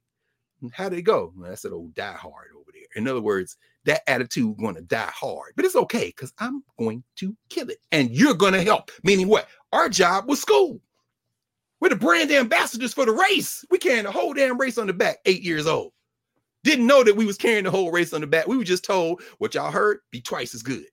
That comes in that generation of brown. So anyway, how does that do with critical race theory? Well, after coming out of that situation, which was only made possible because of Brown versus Board of Education, the lawyers who argued Brown, the black scholars who thought about Brown, by the time I come along and start going to elementary school in the 1970s, some of them are beginning to think about whether or not that was the best thing to do. What happened between 1955 and 1970? Well, 54, Brown, 55, the remedy phase, Brown 2, all deliberate speed. And so how long do we have to do this? Well, take all deliberate speed, which means they stalled like hell and took them a decade until Swan versus Charlotte Mecklenburg really kind of breaks that. In other words, some places like Nashville and others began to bust before, but Swan is the one that really breaks it. Now y'all got to bust these kids because y'all gonna take all, y'all think all deliberate speed means never. That's why Bell writes what if they said y'all got 3 years and if you don't do it immediately, what Bell was really saying in part is we're gonna use your white nationalism against you. You don't want to go to school with them? Give them the money. Let them have a bag. Oh, you don't want them to have a bag? Now they're next to you. And we can see how racist you are, your whiteness of your life. And he's gambling, probably they would have picked their whiteness and we would have got all the money and you would have seen Morgan State versus North Carolina Central every year in the NC2A championships in every sport, and all those people, we would have them also on the honor roll. Come on, understand, this ain't just about athletics. You know, I mean, it is at revenue generating black places like the University of Alabama. I mean, you know, we love you till you step off the field or get injured, at which point you revert back to what you always were. But at any rate, what we see then is those lawyers start thinking about it, and these legal minds start thinking about it, and they're saying, you know, this ain't working out the way we want it. But between 54, 55, and 70, and the 70s, you get the Civil Rights Act of 1964, particularly Title VI. We'll come back to in a minute, because that's the one that says you got to, in order to support the 14th Amendment, equal protection and due process under the law, you've got to be able to protect these people's capacity to not be discriminated against. And that has all kind of implications for higher education, which is one of the reasons I went to law school, which is why let me fast forward to this. So made it through high school. Grades were okay, wasn't that serious, but you know, okay. Went to Tennessee State because they had a great marching band. It's at home. And I wanted to be in the band. I was, you know, playing musical. I'm on, yeah, you know, HBCU marching bands. Come on now. Got to Tennessee State and thrived. I never forget. Turned in my application. Had open admissions. I think the admissions, you paid $5 to submit your application to Tennessee State, and the tuition was so low at that time. I was working at Wendy's. I mean, you know, I could pay my tuition. My parents would help, but you know, I could pay too. I mean, so and then I said, okay. When I remember, I turned in my application. I stood on the steps of the student center, and I thought to myself, my GPA is 0.0. If I get in, oh, you won't get in because it had open admissions, meaning it ain't that hard to get in. Okay, so I'm gonna have a scholarship after my first year. And I did, no question. Because see, here's the thing about it, y'all. Everybody know, nobody asks you your GPA in high school once you get into college. Nobody asks you your GPA in your graduate program once you get into the graduate program. Nobody asks your GPA in law school once you get into law school or medical school or dental school. These are sequential things. And then you get to reset. And some of y'all really know, because y'all get real new when you go to college. Change how you pronounce your name. You change your accent. I mean, you know, but it's what young people do, right? So I'm standing there like, wow, those 4 years are why I'm in this conversation right now. Because I was blessed to get that last generation of the master teachers who came out of the Jim Crow South. And let me tell you about that very quickly, because at Tennessee State, if you went to school in the South and you were a brilliant student like Jamie Coleman Williams and McDonald Williams, the director of the school communications, the department of communications where I was in theater, and the head of the honors program at Tennessee State, husband and wife, she was the first female editor of the African Methodist Episcopal Church Review, brilliant sister. You know, if you were a great student, you didn't go to school in the South. You went to your HBCU, and then if you went to a state institution in the country, the white people in the South would pay that institution to take you. That's why all those black people you saw with degrees from Ohio State, from Michigan, from Iowa, you know, even West Coast, UCLA, USC, they were from Florida, they were from Alabama, and they could not go to graduate school in the South, and the HBCUs didn't have graduate programs, so they paid them to leave. One example, the man who hired me was the dean, one of the towering figures in higher education in the 20th century, the great James Ashley Donaldson. Got his PhD in mathematics in his 20s. I think he was 26, from the University of Illinois, Champaign, Urbana. James Ashley Donaldson was from Florida, a little bitty ass place in Florida, in Florida Panhandle near Georgia. James Ashley Donaldson got his bachelor's degree from an HBCU, Lincoln University. James Ashley Donaldson could not go to the University of Florida. He went to Illinois. Brilliant, was the founder, along with his comrades, of the PhD program in mathematics at Howard University, became the chair of the Department of Mathematics, left there on leave to go to his alma mater to be the interim president to run Lincoln University while they did a presidential search. He just made transition just before COVID. You know, I loved that brother. I loved him to the day he made transition. I used to laugh with Dean Donaldson. I say, Dean, they were making Negroes out of straight pig iron until around 1960. Then he started making us out of wood and cement. I think they make these Negroes now out of paper or plastic. What do you think? And then he had this voice that was kind of high, but he would be like, Carr, you know, I can't agree with that. I mean, I love that brother, but I'm saying those were my teachers. You understand? They put the steel in my spine. At the same time that I was there, they were in the courts. I didn't know it because Tennessee State was under a consent decree. What is that? At the district court level, that means that you got a federal judge supervising an agreement and an argument. Why? Because there was a case filed in the late 1960s by a sister named Rita Sanders Geyer. I got to meet Rita Geyer as well. I was on a panel with her I think it was the 50th anniversary of the Geyer filing. Geyer versus, and then the name that your verses in these education cases in the South were the names of the governors at the time. So when I was in school, it was Geyer versus Alexander. Y'all know Alexander. He became the governor of Tennessee. Then he was a senator, and now he's gone. Now they got that hillbilly Marsha Blackburn talking about CRT. Yeah, it all connects. We're going to come to that. So Alexander was the governor. Geyer versus Alexander is a case where Rita Sanders Geyer and them were like, look, y'all, desegregation is supposed to happen, which means we're supposed to get some resources under the Civil Rights Act of 1964, which is supposed to uphold the 14th Amendment. And what you've done in the South is create a dual system of higher education. HBCUs, HWCUs, which they call PWIs, but I call HWCUs, historically white colleges and universities. We love our HBCU, but we don't have the same funding as y'all. We don't have the same money as y'all. This is illegal. This is unconstitutional. So they went to court. And in case after case, the court said, yeah. But then now you got a remedy phase. The remedy phase is the problem because you don't know how to fix it. You could just give them money. When we were like, yeah, just give us money. And then they was like, nah, no, we ain't gonna just do that. In the Geyer case, this is where it gets interesting. In the Geyer case, the University of Tennessee, the so-called flagship institution in the state of Tennessee, they decide they're going to build a Nashville campus because they're in Knoxville. So when they see Alabama versus Tennessee in football, you know how many blacks they want out there? Is them Negroes running up and down the field. And if you want to see something to raise the hair on the back of your neck and scare the hell out of you, find yourself in East Tennessee in Knoxville, Neyland Stadium on a Saturday night at 100,000 people. Rocky Top, you'll always be home, sweet home to me. Then they hit the rebel yell. Whoa! Ooh, Rocky Top. Just a lynch mob. Every time I hear that rebel yell, I don't care. Some of y'all Atlanta Braves fans, when they start doing this, that's racist. You also hear, whoa! When you hear that, whoa! Yeah, I know some of y'all grew up watching Dukes of Hazzard. That's the social structure. Just the good old boys. Never meaning no harm. With a rebel flag on the top of their damn car. They brainwashed a generation of black children, thinking y'all was going to ride in the General Lee. Anyway, University of Tennessee said, we're going to start a campus in Nashville. We got Tennessee State. It's in the state capital. Y'all can go to Tennessee State. No, we think, what? That's a dual system of higher education. They go to court, Geyer sues. And what happens in the late 1970s? After a decade of litigation, Tennessee State becomes the first school in American history to absorb a white school.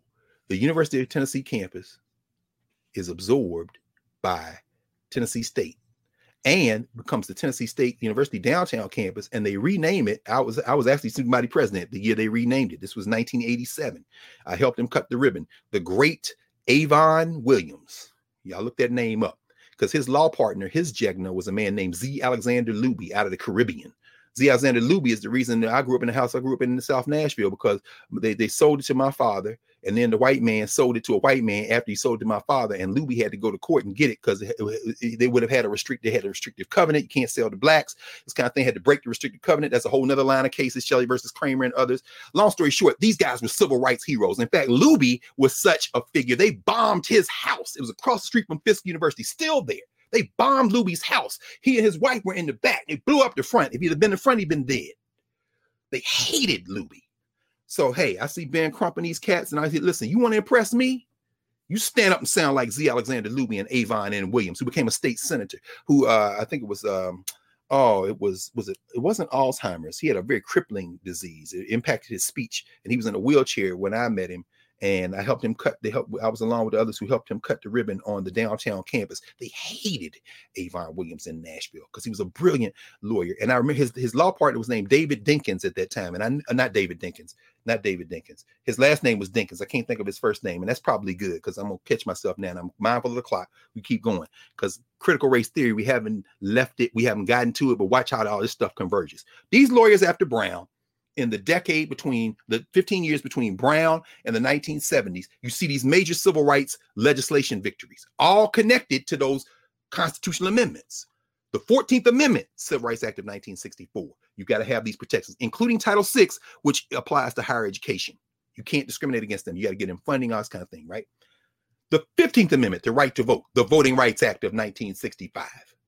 Okay, you got to protect the right to vote. Okay, this is a problem. You got pre-clearance. Y'all been discriminated for a long time. So before you change anything, we got these laws right now. We got to see what you're doing. No more poll taxes, no more literacy tests, no more all this stuff that these hillbillies are now trying to put back in, thanks to their hillbilly chief justice of the Supreme Court and all his white nationalist friends and a couple of complicit Negroes like Clarence Thomas.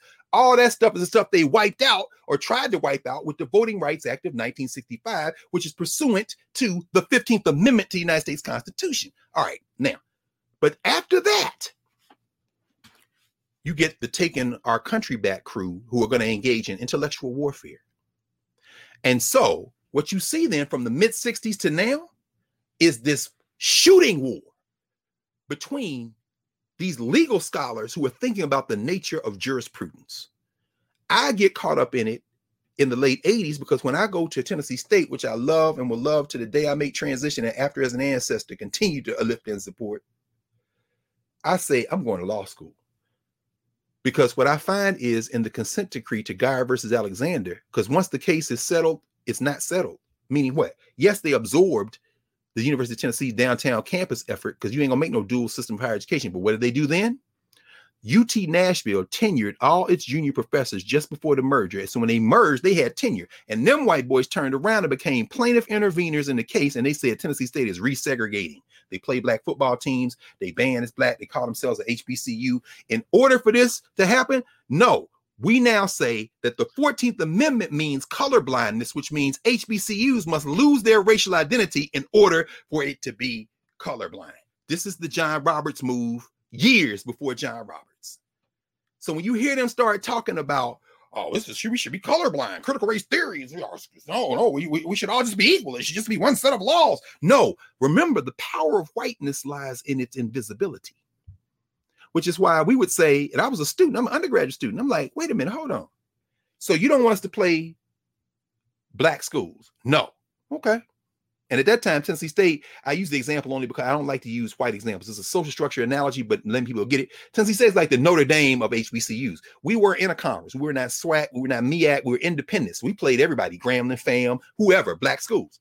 So my thing was, fine, we'll stop playing the black schools when you start playing the white ones. University of Tennessee is not a white school. Hell yes, it is. It's fewer black people at UT than it is it's fewer black people at UT than it is white people at Tennessee State. And we had this one white dude who was in our class who anytime we would call a press conference, we would have him get up and say how much he loves it there. We did that for two reasons. Number one, to show y'all, yeah, we're human beings. You know, we playing that game. And also number two, you got this white kid standing up with all these black people around him, and that's sending a message. If you don't like us, you better not come here because this is what it looked like. Anyway, the point is because we really don't want you to come there. I remember arguing with the guy who became the governor of Tennessee, Ned Raymond. I'm saying, man, this ain't high school, bro. You can't bust people to college. You pick where you want to go to school. So how y'all gonna crack this nut? We just want the money. Years later, Governor McWhorter signed legislation, came through the Tennessee legislature, and Tennessee State got millions of dollars. We'll get there very quickly and how this ties to CRT. All right, let me fast forward. So I'm going to law school. We all going to become lawyers. My friend Deb Hurd went to Emory. Stephanie Vick was vice president of student government. They all down in Louisiana. I went to Ohio State because that's where Jamie and Mac Williams went when they sent them out of the South to get their degrees. Ohio State was known for it. In fact, the former president of Oakwood College, the great Frank W. Hale, he was the president of Oakwood, private black school, Seventh-day Adventist, Alabama. He went to Ohio State almost like a black missionary. And what did he do? This is his autobiography. He's an ancestor now. Angels Watching Over Me, the autobiography of Dr. Frank Hale. I love this brother right here. Frank Hale. Aya knows him. Aya Fuba, who was on last week. Yeah, she was very close to him. Well, she spoke at his funeral, in fact. Frank Hale went to Ohio State and set up something called the Graduate and Professional Visitation Days. You know what that meant?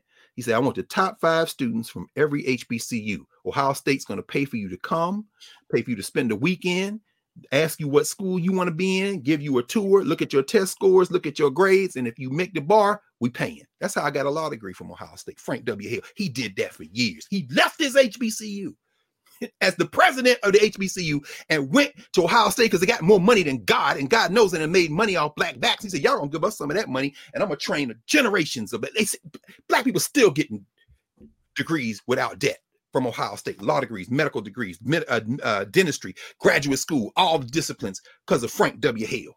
Anyway, So I went to law school. And when I got to law school, I figured out what it was. I was like, oh, that's where I met my first white friends, colleagues, classmates who were in the Federalist Society. A couple of them are federal judges now. I ain't gonna name them. They're on the circuit, and if one of them get to the Supreme Court, I'll name them. But I'm just saying, I clerked with them. I worked at a law firm. After my first year, one of the big law firms in Columbus, they wanted me to come back. If I had been a different kind of Negro, I wouldn't be here. I'd be probably in the Tennessee legislature or maybe in D.C. as a senator or something. I mean, because that was the thing, right? That's what you do. No, I don't want to do that. That ain't why I came here. I came here to learn the law so I can cut all y'all's heads off. And, I'm fool enough to, and this was during the hip hop era, right? So I'm going to school in class with the leather medallions with the Africa joint. I had a staff. I'm like X-Clan up in this, and I'm like, when you do that, you putting a target on every day. And I want it. I want all the smoke. They're like, here come this, what is this? And then this cold call. You got class 200. They're going to call you random. So you don't know who's ready, but I know you're going to pick on me. I'm ready. I hope you call me. In fact, I ain't going to wait. Huh? Shit, contracts, civil procedure, torts, business association, don't matter. Boom, boom, boom. I'm in intellectual warfare. I don't like you. I don't want to like you. I want to learn this book better than you ever knew it, even if you wrote it, and I'm going to use it to end white supremacy. That's where I found the limits of the law. Critical race theory. Because while I was doing that, the Federalist Society was getting its legs up.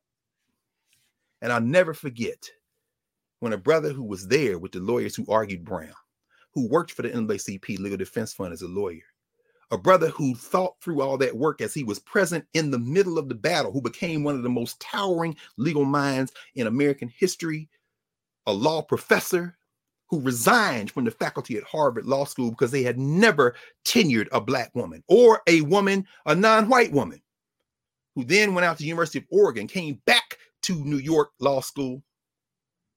This brother visited our campus, and he came to discuss a book he had published the year I graduated from undergrad and came to Ohio State called And We Are Not Saved. That's Derek Bell. When you start talking about CRT, critical race theory, there are a number of names, and let me just put those in the conversation now. If you want to read a nice little one volume, you can read the history of it. This is the third edition of Richard Delgado and Gene Stefanic's book, Critical Race Theory. It's good. You want that? If you want to get the reader, there's also a reader that has a third edition. This is actually a signed copy. Critical Race Theory, The Cutting Edge is a third edition of that. Critical race theory is now outside of the law. It's in all different kind of fields. Here's one on education, critical race theory and education and ideology. Y'all can just take a screenshot or come over to narrative to get this. Critical race realism. It's in psychology. It's in education. This is a reader on critical race realism, Greg Parks, who's done some very important work as one of the editors of that. I'll come back to those maybe in a second or two, but I want to get to this point now. Derek Bell, and I got all the other Bell's books are books I don't put in stores. There's some books I just carry with me wherever I am. And so I keep his stuff over there, including the one he did for Black Press. This is Afro-Atlantica Legacies, very important. In fact, okay. In fact, let me just show you one more on Derek Bell. If I can put my hands on it. If I can't, I will keep going. Oh, that's too bad. I thought I had a copy over here. Delgado and them. Oh yeah. Delgado and them did a book called The Derek Bell Reader. So if you want to get his stuff, Derek Bell's a very important brother. In fact, I hope he has his picture. Oh yeah, this is him when he was around the time I saw him. His hair was gray the last time I saw him. His book Ethical Ambition. He came to Philly, and got a chance to sit with him again. I saw him several times between them, but that was the last time I saw Derek Bell. Thank you, Kareem. Lateral sclerosis. That was what Avon Williams made transition from and had him incapacitated. It's funny how the ancestors have a pathway for you. I'll never forget. He had a speech therapist there, and I couldn't understand it, but she could. And he had her come down, and then she said to me, Senator Williams says that had he not gotten sick, he would always give the student body president of Tennessee State a job in the legislature as his assistant. And he said he would have been honored for you to be his assistant. And I never forget. I said, you and your partner help my daddy save our house. Y'all want to know why I don't mess with the United States of America? Why we had to create an Africana Studies framework? Who are Africans to each other? There was a headline in one of the Nashville papers, and they had Avon Williams stand up like this. And the headline was the most hated man in Tennessee. Yeah. That's the social structure. I never worked for Avon Williams. I didn't have to. Because when you see me, you see him. Sounds never dissipate. They only recreate in another place and time. Understand that. Anyway, so what we're saying, let me continue. So I met Derek Bell. My man David Williams, who's now an ancestor, was a professor of tax at the time, and he was like, he's the one introduced him. So we sitting there, we talking, so soft spoken. Yes, and so I think we have to rethink the way we think about the law. This book, And We Are Not Saved: The Elusive Quest for Racial Justice. He's not the only one. Some of the other people I named are considered founders of critical race theory. I show you a table of contents. Critical race theory is the idea that, okay, let me pause here. So I want to make sure that y'all understand this very kind of technical thing, but I'm going to talk about it very quickly in a way that's not technical. Remember what I said that after Brown versus Board and then the 1960s legislation, you see this pushback, this white lash, as Van Jones might say, broke clock is right twice a day, white lash. What you see is you have a school of thought that has begun to form and around maybe post-World War II, and then really begin to get momentum in the 1950s and 60s. It's called legal realism.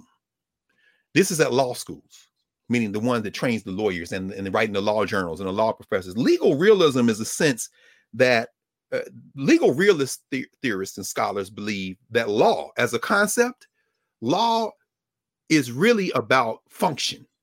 In other words, law it changes from era to era and from situation to situation. Law operates as a function. It rather than an abstract concept. The abstract concept cats are like the formalists, which is why I said this Federalist Society, the fact that they were at University of Chicago, one of the cats at University of Chicago, that's like a bastion of this law and economics theory. In other words, it's quantitative. You can apply a formula and get the same outcome. Now, of course, what the legal realists are saying is that's not true. So no, the law has to be malleable, has to shape to different situations in society. Now, that doesn't mean that the words don't mean what they mean, but you have to apply those words in the context of the society you live in. By the way, did y'all see where that hillbilly in Tennessee? I should stop saying hillbilly because that's an insult to hillbillies. That it really is. I mean, I'm from Tennessee, so I know what hillbilly looked like. I mean, we grew up, we talked about D4 Bailey, you know what I'm saying? Who had a shoe shine shop down 12th Avenue South, near, who was the first black dude in the Grand Ole Opry, whose harmonica introduced the Grand Ole Opry on the radio in the 40s. When you hear that harmonica sound like a train, that's the great D4 Bailey. But at any rate, they may consider him a black hillbilly. So I ain't gonna talk about hillbilly. This white nationalist out of East Tennessee was saying that the 3/5 compromise really was for ending slavery. Huh? Wait, the legal realists might say, well, is it flexible enough? And let me just show you, because that sounds crazy, right? So if you're watching commercial mass news media, they say, oh, this guy's crazy. Pause. Sean Wilentz. Sean Wilentz, the George Henry Davis, 1886 professor of American history at Princeton University. He's written a number of books. I like to read Sean Wilentz. I try to read it all. You can't read it all, but I try. And Wilentz made these arguments. In fact, he gave these lectures at Harvard. I think Henry Louis Gates may have invited him up here. I know Gates has that situation. Anyway, I'm not going to get into that. Yeah. No Property in Man makes the argument. This is No Property in Man, Slavery and Anti-Slavery at the Nation's Founding, Sean Wilentz. Wilentz makes the argument that while the pro-slavery forces at the Constitutional Convention in Philadelphia won a lot, 3/5 compromise, a fugitive slave law in there, it's kind of, he says, if you look at the language, actually, the anti-slavery people also won. Sean Wilentz would go so far as to say, when you see something like the 3/5 compromise, it creates a situation where you got a point of entry for down the line ending slavery. Why? Huh? What are you talking about? Black people are not citizens. Yeah, they're not citizens, but they occupy a status somewhere between slave and citizen. Why? I mean, to count them at all is a recognition of a status that isn't quite defined, but it's a point of entry for when you get to. Now, as a legal scholar, so that's intriguing. But if you're in the streets and this fool out of Knoxville is saying, see, the 3/5 compromise was to end slavery, it triggers you because that's not what he means. But you also think you guys are in the universities creating space for these fools. And he says that, and a Wilentz guy would say, well, theoretically, Well, I don't know if I agree. But I don't like this guy because I'm not with him. Yeah, you are with him. Because guess what? He ain't never going to be in D.C. lobbying. He's never going to be on a panel somewhere. He's never going to be asked to draft legislation or review legislation that's been drafted. But you will. So you got to be real careful. This is why Derek Bell and them are around, because critical legal studies emerges out of intellectual warfare that is university-based. It's academic and it's high knife fighting. Oh my God. When we were in law school and after, when we call them the crits. The crits look at the legal realists and say, we agree with the legal realists. Law is not formulaic. It is not frozen in time and space. Law, in fact, is about function. And what does Derek Bell say? Derek Bell said, legal realism is cool, but I'm going to introduce something called racial realism. What's racial realism, Professor Bell? Racial realism is to race relations what legal realism is to jurisprudence. What does that mean? That means there's no such thing as in a courtroom in a jury box when they say, well, a reasonable person, Derek Bell said, excuse me, a reasonable white person or a reasonable black person? Well, no, I'm a reasonable person. Of course, there's no such thing as it's just a reasonable standard. There's no reason. See, the reasonableness standard is the linchpin of jury trials. In other words, you're supposed to determine what a reasonable person would do. But what Bell is saying is there's no such thing as an abstract reasonable person, you formulaic people. There's no such thing, you formalists. With racial realism says you got to introduce people's lived experiences. And let me fast forward. When I meet Derek Bell and I'm reading, and he says, you know what, rather than go through the cases and get all y'all tied up in this case law as I'm making it now, I'm just going to, you know what I'm going to do? I'm going to step outside of the whole legal universe and I'm just going to tell stories. I'm going to show you how racism works in America. So he made up a story, for example. In fact, the main character in his stories, these are all stories, and we are not saved. The main character, he makes up this lady called Geneva Crenshaw, this black woman, brilliant professor, where she's telling these stories. She's going through time and space, right? He got a story called The Story of the Space Traders. It's either in And We Are Not Saved or Faces at the Bottom of the Well. He did one right after this. You may have seen this, Professor Hunter. Do you remember that? Because guess what? They put it together and they made it into a little episode on HBO on something called Cosmic Slop. George Clinton was the host. The story was this. The story was, what if aliens came from space and told the human race, we can cure every disease. We can have, y'all can live 150 years, all this kind of thing. The only thing we want in return from y'all is all y'all black people. Would humanity send black people to the aliens in exchange for all that? Hell yeah. See, Derek Bell said, I'm just going to engage in thought experiments. And then once y'all get into debate, well, they're going to take what you're thinking and apply it to how these cases have been decided. That is the point of entry, racial realism, for what becomes critical race theory. Critical race theory is the idea that in order to get people to see the limits of law, you have to stand outside of the law and pose questions that make them say, I never thought about that. Right. And now that you thought about it, you can see how it's operating over here, can't you? This is why it scares the hell out of people who actually are talking about it and don't like it. Because you're going to force people out of their whiteness. I've been hiding behind this whiteness for 300 years. You understand? So now let me fast forward. I'll bring this home very quickly. So I'm at Ohio State. After my second year, I go clerk at the NAACP Legal Defense Fund in New York. I'm supposed to be working on a joint appendix. And a joint appendix is something you don't need to talk about that. That's a whole nother thing. But I was reading an article by a sister named Kimberly Crenshaw.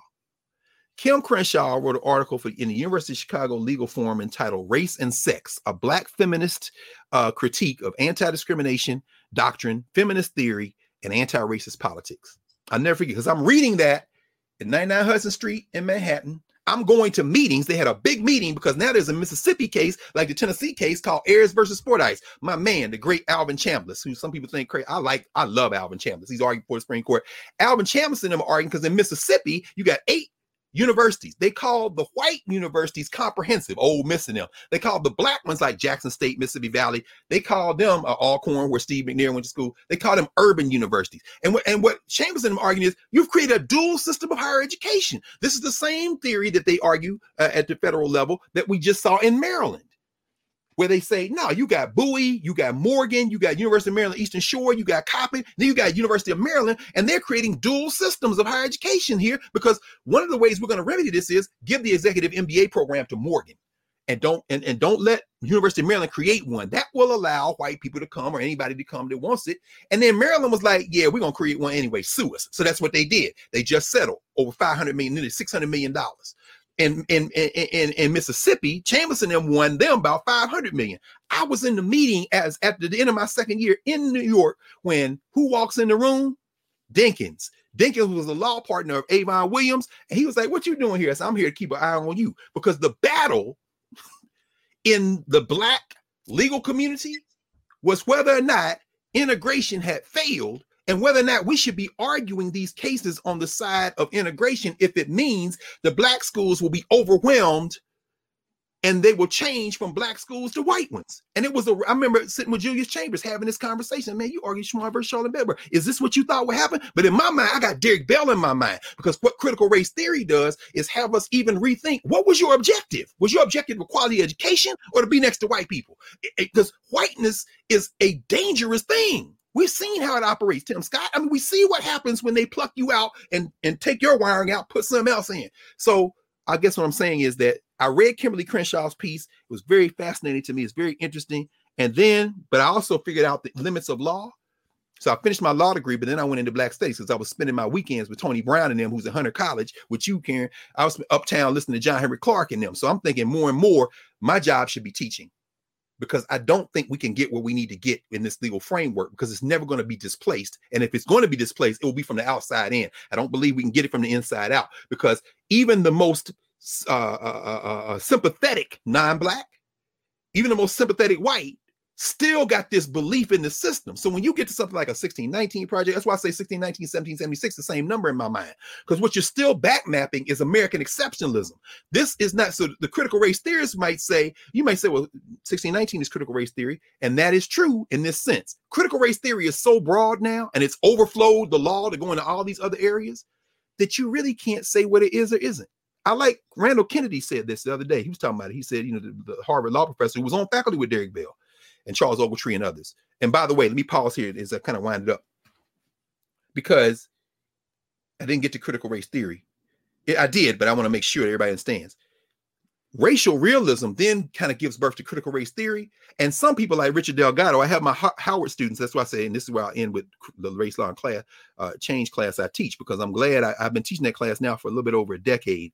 In fact, the first group of students I had included a law student named Angie Porter, who helped me imagine that class, and oh my goodness, Keela Crane, who worked for the NAACP for years. And that's when I got a chance to talk to Alvin Chambliss again, who I hadn't seen, because in that meeting at the NAACP I was in as a law student, Alvin Chambliss came to the meeting and he was roasting them. He said, I can't believe you Negroes in here talking about integration like this. That's not what I'm fighting for. He's always fiery. So I finally, years later, I said, man, you were speaking my language in there. He said, yeah, man, because I had done a continuing legal education thing on Title VI.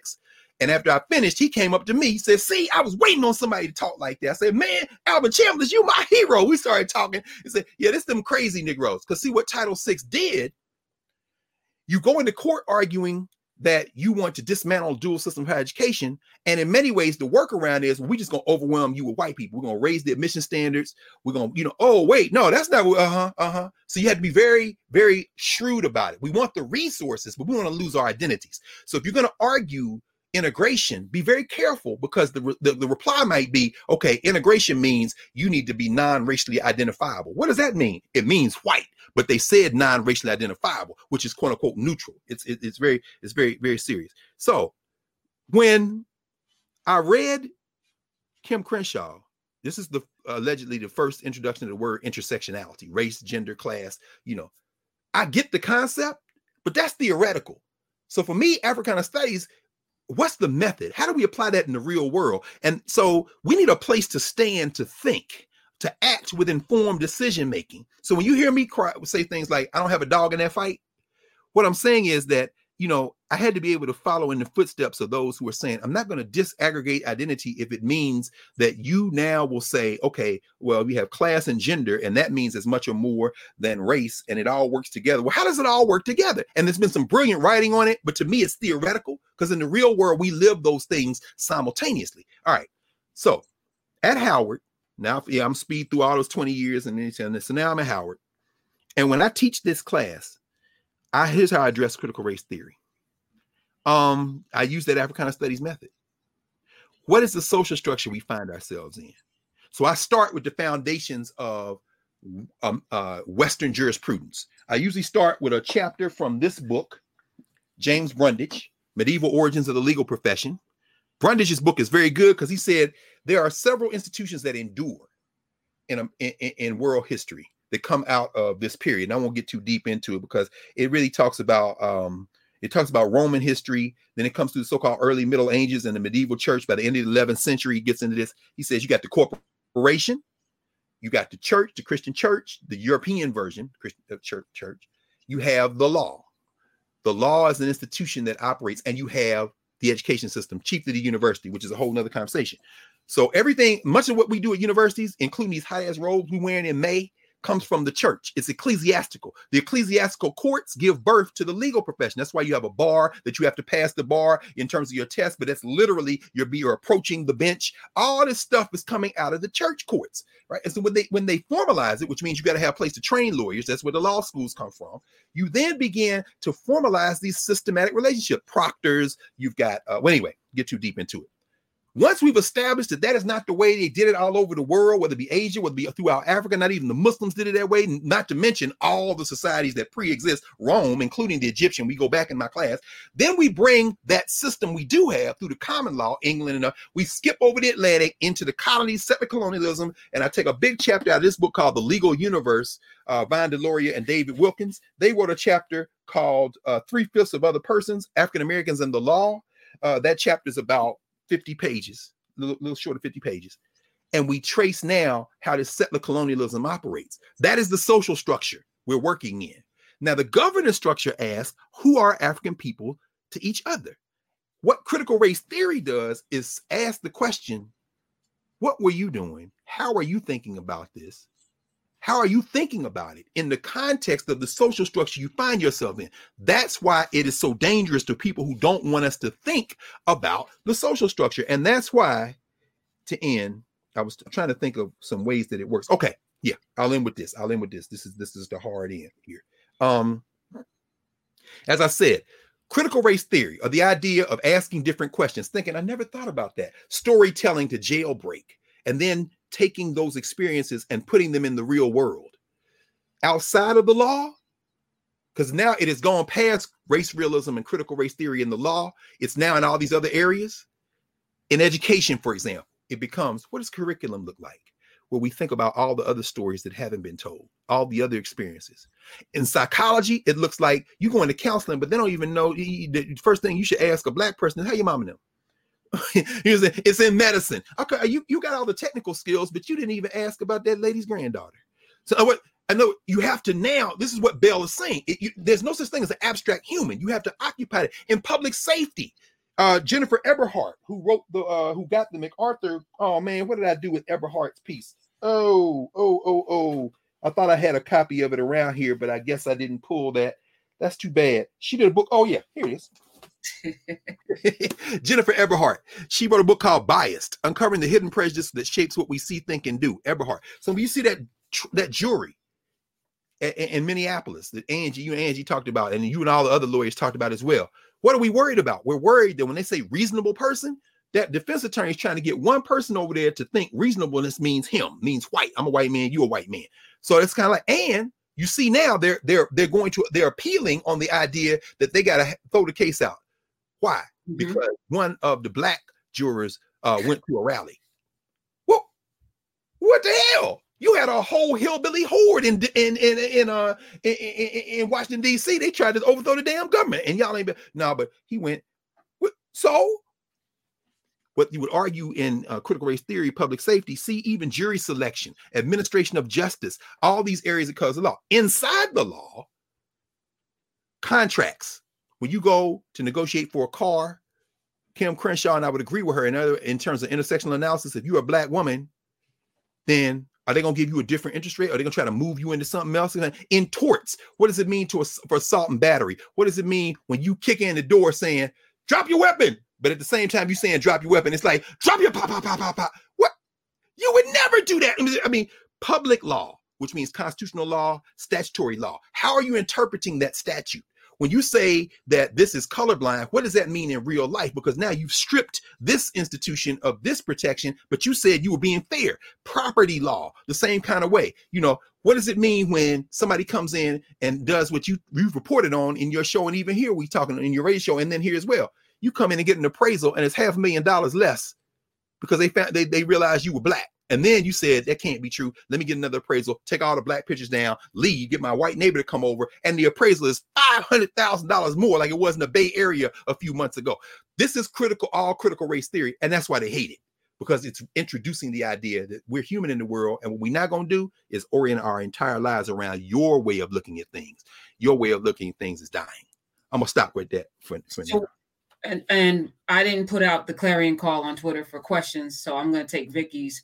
Do you think we should have a curriculum designed in public school around critical race theory, and at what age? Thank you for that question, Vicky Locklear. And as she poses that question, and again, thank you for that awesome breakdown.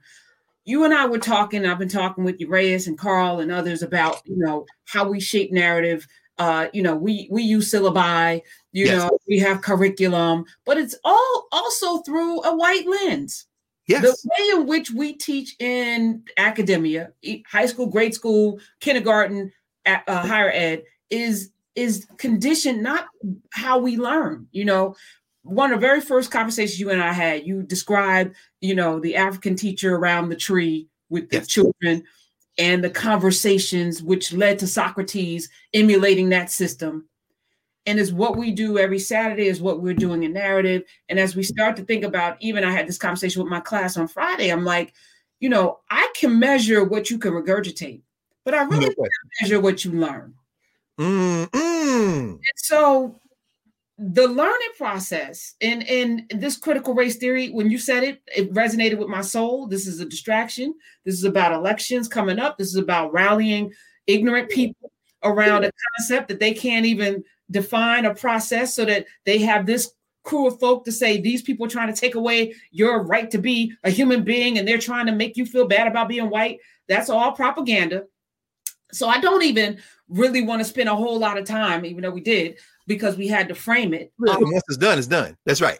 So, this is not going to be, I haven't talked about it not 1 minute on my radio show, because I'm like, what do we do with this? That's right.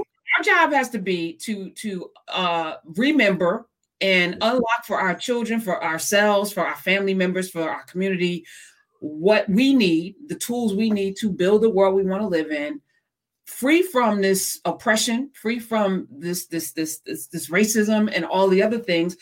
And I think we can do it. So, once we know who we are, we got value. Look, they need us. The notion, the real truth is, if the Martians came and took all of the black people, how long would your country live? How long would you have a world? That's what Du Bois said. Yeah. So, I'm quite comfortable that, we have everything that we need. And if y'all want to work together, great. But we don't, necessarily have to beg for acceptance or validation. And like you said, I wish that they had thought about that separate but equal. Give us the same money. Give us the same opportunities. Give us the same things. We don't want to sit next to you. And I don't want to define myself by your lens. I don't want to define myself. I don't want your proximity to shape the way I view the world, whether you're sitting there or not. That's right. And the shot we have at it. So I didn't pull this book. I have it over here. I usually keep it around close. I keep some of the veterans, the Bell era veterans, close. One of them is Judge Robert Carter. Robert L. Carter, who's an ancestor. He was the youngest member of the Brown versus Board of Education team, the lawyers. The great Spotswood Robinson and Oliver Hill, and of course Thurgood Marshall and others, Jack Greenberg. He wrote his memoir, Question of Justice. And one of the things that is raised is in his memoir, and then Bell raises this as well, because Bell was a junior guy in those conversations as well. you know, what was the significance of that doll test? What about the white psyche warmed to the idea that black children picking white dolls was something that then meant we must integrate? Was there, I mean, and I'm saying this, did it strike a resonant chord? Because not just because of pressure from external pressure, foreign policy. Read Carol Anderson's book, Eyes Off the Prize. Read much of what Gerald Horne says what happened in 1954 was a truce between the small black elite and America that couldn't keep being super racist with China and Russia out there and Africa and Caribbean getting free. So, I mean, you had to do something. But psychologically, and this is Zora Hurston, I think, making this argument among many others, and I think a lot of black people, regular black folk, I don't want to even think about white people. But so why do you think, you know, and then when you go back to Plessy, go back to the dissent in Plessy versus Ferguson that was written by Justice Harlan. Justice Harlan says, as far as I'm concerned, the white race is the dominant race and will be so for all time. There's no harm in us abolishing separate but equal. In fact, it is the constitutional thing to do. People cite Harlan's dissent and saying, see, Harlan was right. Look at Brown. No, did you read the whole? This is what Bell does. And that's what I love what Bell does in textbook. He writes out that. I have my students read that dissent. Why? Because Harlan is saying, hey, white people are the best. So it don't hurt us to have black people next to us. In fact, what's the implication? If you let them go do their own thing, they may stop thinking we're the best. I mean, it's just, I mean, this is why in Africana studies, we had to develop a framework that had that social structure category so that we could isolate it and get it out of the way. So now we can think about ways of knowing science, technology, movement, and memory. Because, and what happens in critical race theory conversations is y'all haven't made a distinction between a social structure and a governance structure. So you keep trying to come up with ways for these people to see you, and you making these arguments. And so that's why I don't think critical race theory should be the foundation for any curriculum unless you define critical race theory very specifically. See, I don't think that we should be grounding curriculum in anti-racist work, because it reinforces the idea that we exist somehow to serve this common humanity none of us ever been to. You should ground a curriculum, as you say, in learning about human experiences. Du Bois wrote this in the 50s, and he says, what the Negro wants is not segregated education. What the Negro wants is not integrated education. What the Negro wants is education. And so what does that mean? That means that my grandmother knows as much as your grandmother. That means if you're talking about George Washington, then I'm going to talk about Nandi, and I'm going to talk about Yasantewa, and I'm going to talk about the deacons and the deaconesses in my church. You know, George Washington, you're not my dad. And if you want me to learn about George Washington as the father of our country, I will answer this question on the test. And at the same time, I want to know about all those Africans that he had on that plantation that did all the work, did all the innovations, created all the stuff, and freed him up to go ride around. And I want to know about them 5,000 black people who fought for the British against him, and the 30,000 in Virginia that ran away. Critical race theory. That ain't critical race theory. That's a structure that allows all of us to be present in the conversation, because what you're engaged in is myth making. Now, I want to mention one other thing in terms of critical race theory. I also have my students read an article written by Richard Delgado called Liberal McCarthyisms and the Origins of Critical Race Theory. It's in the University of Iowa Law Review. I forget the exact pagination, but and look, by the way, this is like inside baseball. Maybe 5 people want to read this, but just so, because the also thing I have a problem with is, because this is what you said, you know, we all are human. We all have the capacity to learn, but that don't mean that everybody is at the same stage in our learning process. And often what happens is people come and say, I don't agree with that. I'm like, great, let's talk about it. And then you walk through something and they say, okay, yeah, I hear what you're saying. I still don't agree. Well, what do you have to say about what I just said? Oh, I just think all that's no, that's not, no. Learning requires acquiring some content knowledge. So it's what Delgado does. And I have a lot of respect for Richard Delgado. I mean, obviously all these cats are brilliant. I really didn't get into all the theoreticians, but I encourage you to look up Kimberly Crenshaw, to look up Patricia Williams, to look up Lonnie Guinier. Lonnie Guinier has a book called The Tyranny of the Meritocracy that's just brilliant in terms of thinking about reimagining education. Look at Bob Moses and them, who are saying education should be a constitutional right. You could argue that that fits somewhere maybe on the rubric of critical race theory, depending on how you look at it. My dear friend Imani Perry. She and Mark Hill were talking about it on Black that television network they have, Black BNC. Well, yeah, it was quick, but Imani taught critical race theory when she was at Rutgers Newark. She's a law professor. She has a JD, and of course she's on faculty at Princeton, has written about this. But where I get off the boat with critical race theory, as I said, ultimately in these conversations, it almost always comes back to whiteness. What do I mean by this? And this is why I have our students read this. Delgado says back in the 60s, when that first generation of Black students, in terms of a little bit of a critical mass, are jailbreak and get into the white Ivy League schools, Cornell, Yale, or the Ivy adjacents like Berkeley and them. When they get there, Delgado says they encounter a handful of radical white scholars. Mark Trubeck, Staunton Lynn and them at Yale, out at Berkeley. I forget the guy's name at Berkeley. Anyway, says those are the ones who are engaged in this battle. They're coming out of the critical legal studies argument. They're arguing against these Cold War liberals of the 1940s and 50s. And so none of them get tenure. They get fired. They get sent out into the wilderness and they end up different places. But they are the ones in this liberal McCarthyism. They're purged. They are the ones who kind of light the fire under the generation.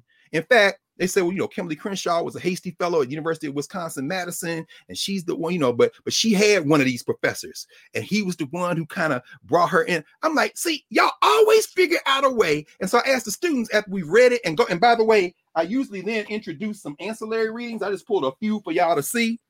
Here's one of the best books on the University of Chicago, because it's the law and economics piece. This is John Boyer. These were the old guard cats, and they still hold a lot of sway. I remember when I went to UFC, last time I was there, in fact, just before COVID hit at February, I was there, and, you know, I'm over in the economics department, and they have all the Nobel Prizes up for all the Nobel laureates. And, you know, I like going there. Richard Posner, I mean, I read all Posner stuff. Posner's brilliant. But this law and economics piece, when I was in law school, that's what they were fighting about too. But I'm coming to the point in terms of curriculum, how this works. Yale was very important. Kingman Brewster was at Yale. This is Yale Law School in the 60s. This is Laura Kalman's book, Kalman's book. What you see at Yale is very interesting because they cultivate a group of Blacks. In fact, Brewster brags about it. This is around time. In undergrad, you had cats like Kurt Schmoke, Henry Louis Gates. Brilliant young cats who are very young, and Yale is trying to get their mind around liberalism, but they also want to get rid of these super white liberals over the law school and stuff like that, because they don't want these Black kids who are coming in, many of them first generation, to become radicalized, and they terrified that the white students will too. All right. And then finally, in terms of universities, Clark Kerr. This is his 2 volumes on the University of California. Clark Kerr is a fascinating dude because, of course, California set up the 3-tiered system. You got the community college system, then you got the Cal State system, then you got the UC system with the flagship school, Berkeley. So when Kamala Harris leaves Howard, she goes out. Her father's at Stanford, which is an Ivy adjacent, but she goes to University of California, Hastings, which ain't the flagship. The flagship is Berkeley. And I'm thinking, how did that happen? Anyway, but the point is this. Kerr also pushes back on the structural finding. What does it have to do with K-TEL curriculum and whether critical race theory should be taught? What you find is that, and when I ask the students after we read, I ask them, now what's missing in here? And often they'll say, no, I don't know. I said, well, I'm gonna be quiet till somebody tell me what's missing. And invariably, because they are students at Howard, one of the handful of HBCUs, like University of North Carolina Central University, Texas Southern University, Miles College in Alabama, Florida A&M School of Law. I mean, we got Black law schools. They say, you know, he didn't mention Pauli Murray. Right. Who else? And then the flood comes. He didn't mention Charles Hamilton Houston. Nope. He didn't mention Spotswood Robinson. Nope. To say that critical race theory came out of white Ivy League schools in the 60s ignores the intellectual insurgency of HBCUs that goes back to the 19th century. What you're calling critical race theory in terms of interrogating America, even if you're only talking about law schools, you can't have no conversation about critical race theory and not bring in, read Groundwork, Jenna Ray McNeil, her book Groundwork on Charles Hammond Houston. Read Margaret Ed's book, We Face the Dawn, on Spotswood Robinson and Oliver Hill. These geniuses. Or read all the work. Polly Murray wrote her own biography, Proud Shoes. I mean, read what she wrote. Patricia Bell Scott over there, Fire Lady, the Firebrand and the First Lady, the book Jane Crow. Oh man, Polly Murray. So I'm saying that to say this. If you're going to build a curriculum, K-12, don't call it critical race theory. In my mind, call it Africana studies, which means what? Come on over the narrative and let's build some curriculum. Yes. And then when you go out in your PTA meetings or you're a teacher and you go out, I should say one other thing, because this is out of respect to all those teachers, because I don't want anybody to think we're not reinventing the wheel. Memory, movement, and memory. The first thing you should do, I think, is wherever you are, ask a very basic question. Was there any work done before I thought we need to do some work? And I promise you, if you're in a city of any size in this country where Black people were, you're going to find some Black school teachers wrote curriculum decades ago.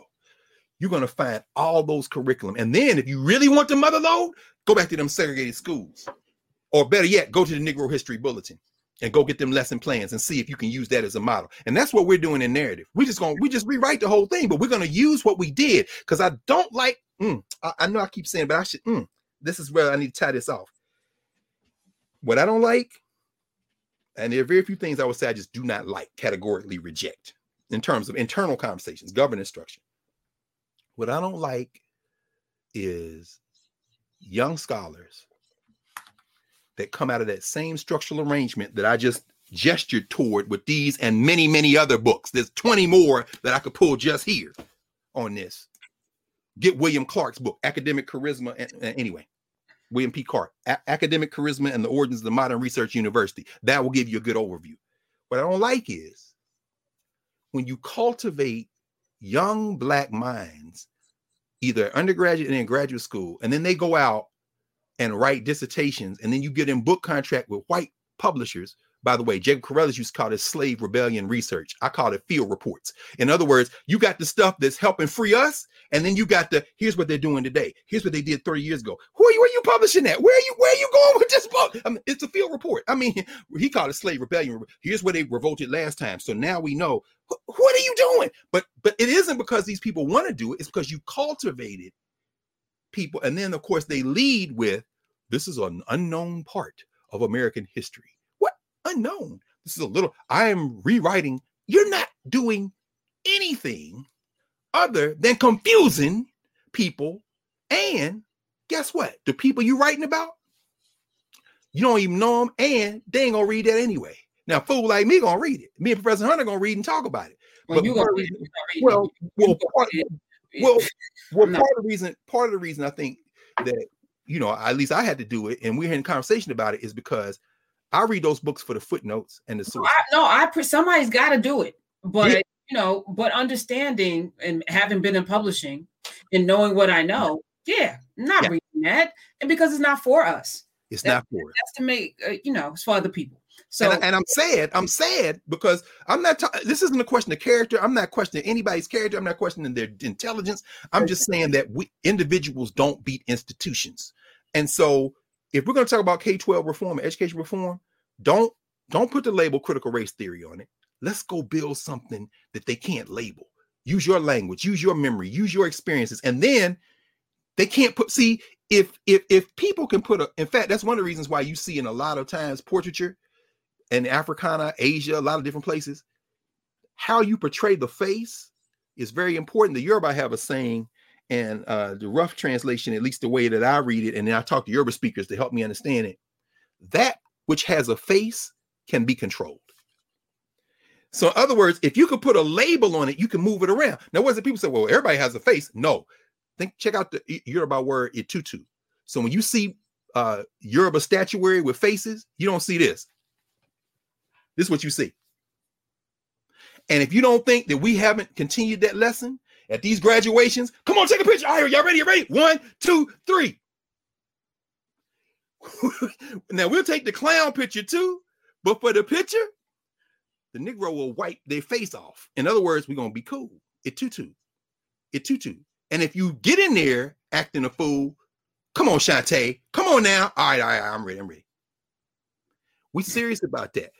Same thing with CRT. If they can put a label on it, they can move it. Let's just write curriculum grounded in our governance structure. And we let the rest take, it's going to find its way into CRT and everywhere else. So if you are not in narrative, go there with the K. Please go there. In a couple of weeks, we're going to have a live book club. We won't be here. We'll be there talking about Souls of Black Folk, but not really, because we already talked about it. So the book is there.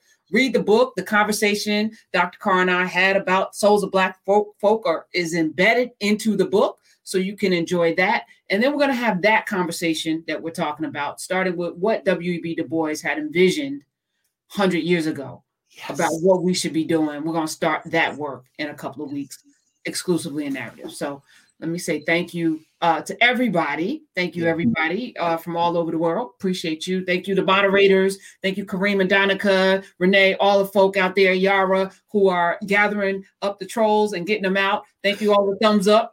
Thank you all. Please, like it all. And thank Dinkanesh. Dinkanesh is the Amharic word for the students in East Africa. When they found the bones that we now call Lucy, unfortunately, in the social structure, it was around the time that Elton John, the Beatles, and the Beatles had recorded Lucy in the Sky with Diamonds, LSD, and they were out there tripping, and that's why they named that sister Lucy. But on Mother's Day, the Africans who were out there working, they gave her the name in Amharic, which translates into wonderful, and that is Dinkanesh. So happy Mother's Day from Dinkanesh to now. Everybody ever walked the planet came out the womb of a Black woman. So happy Mother's Day, everybody. Hey, love you, Dr. Love Carr. you. All right, see you next week. See you.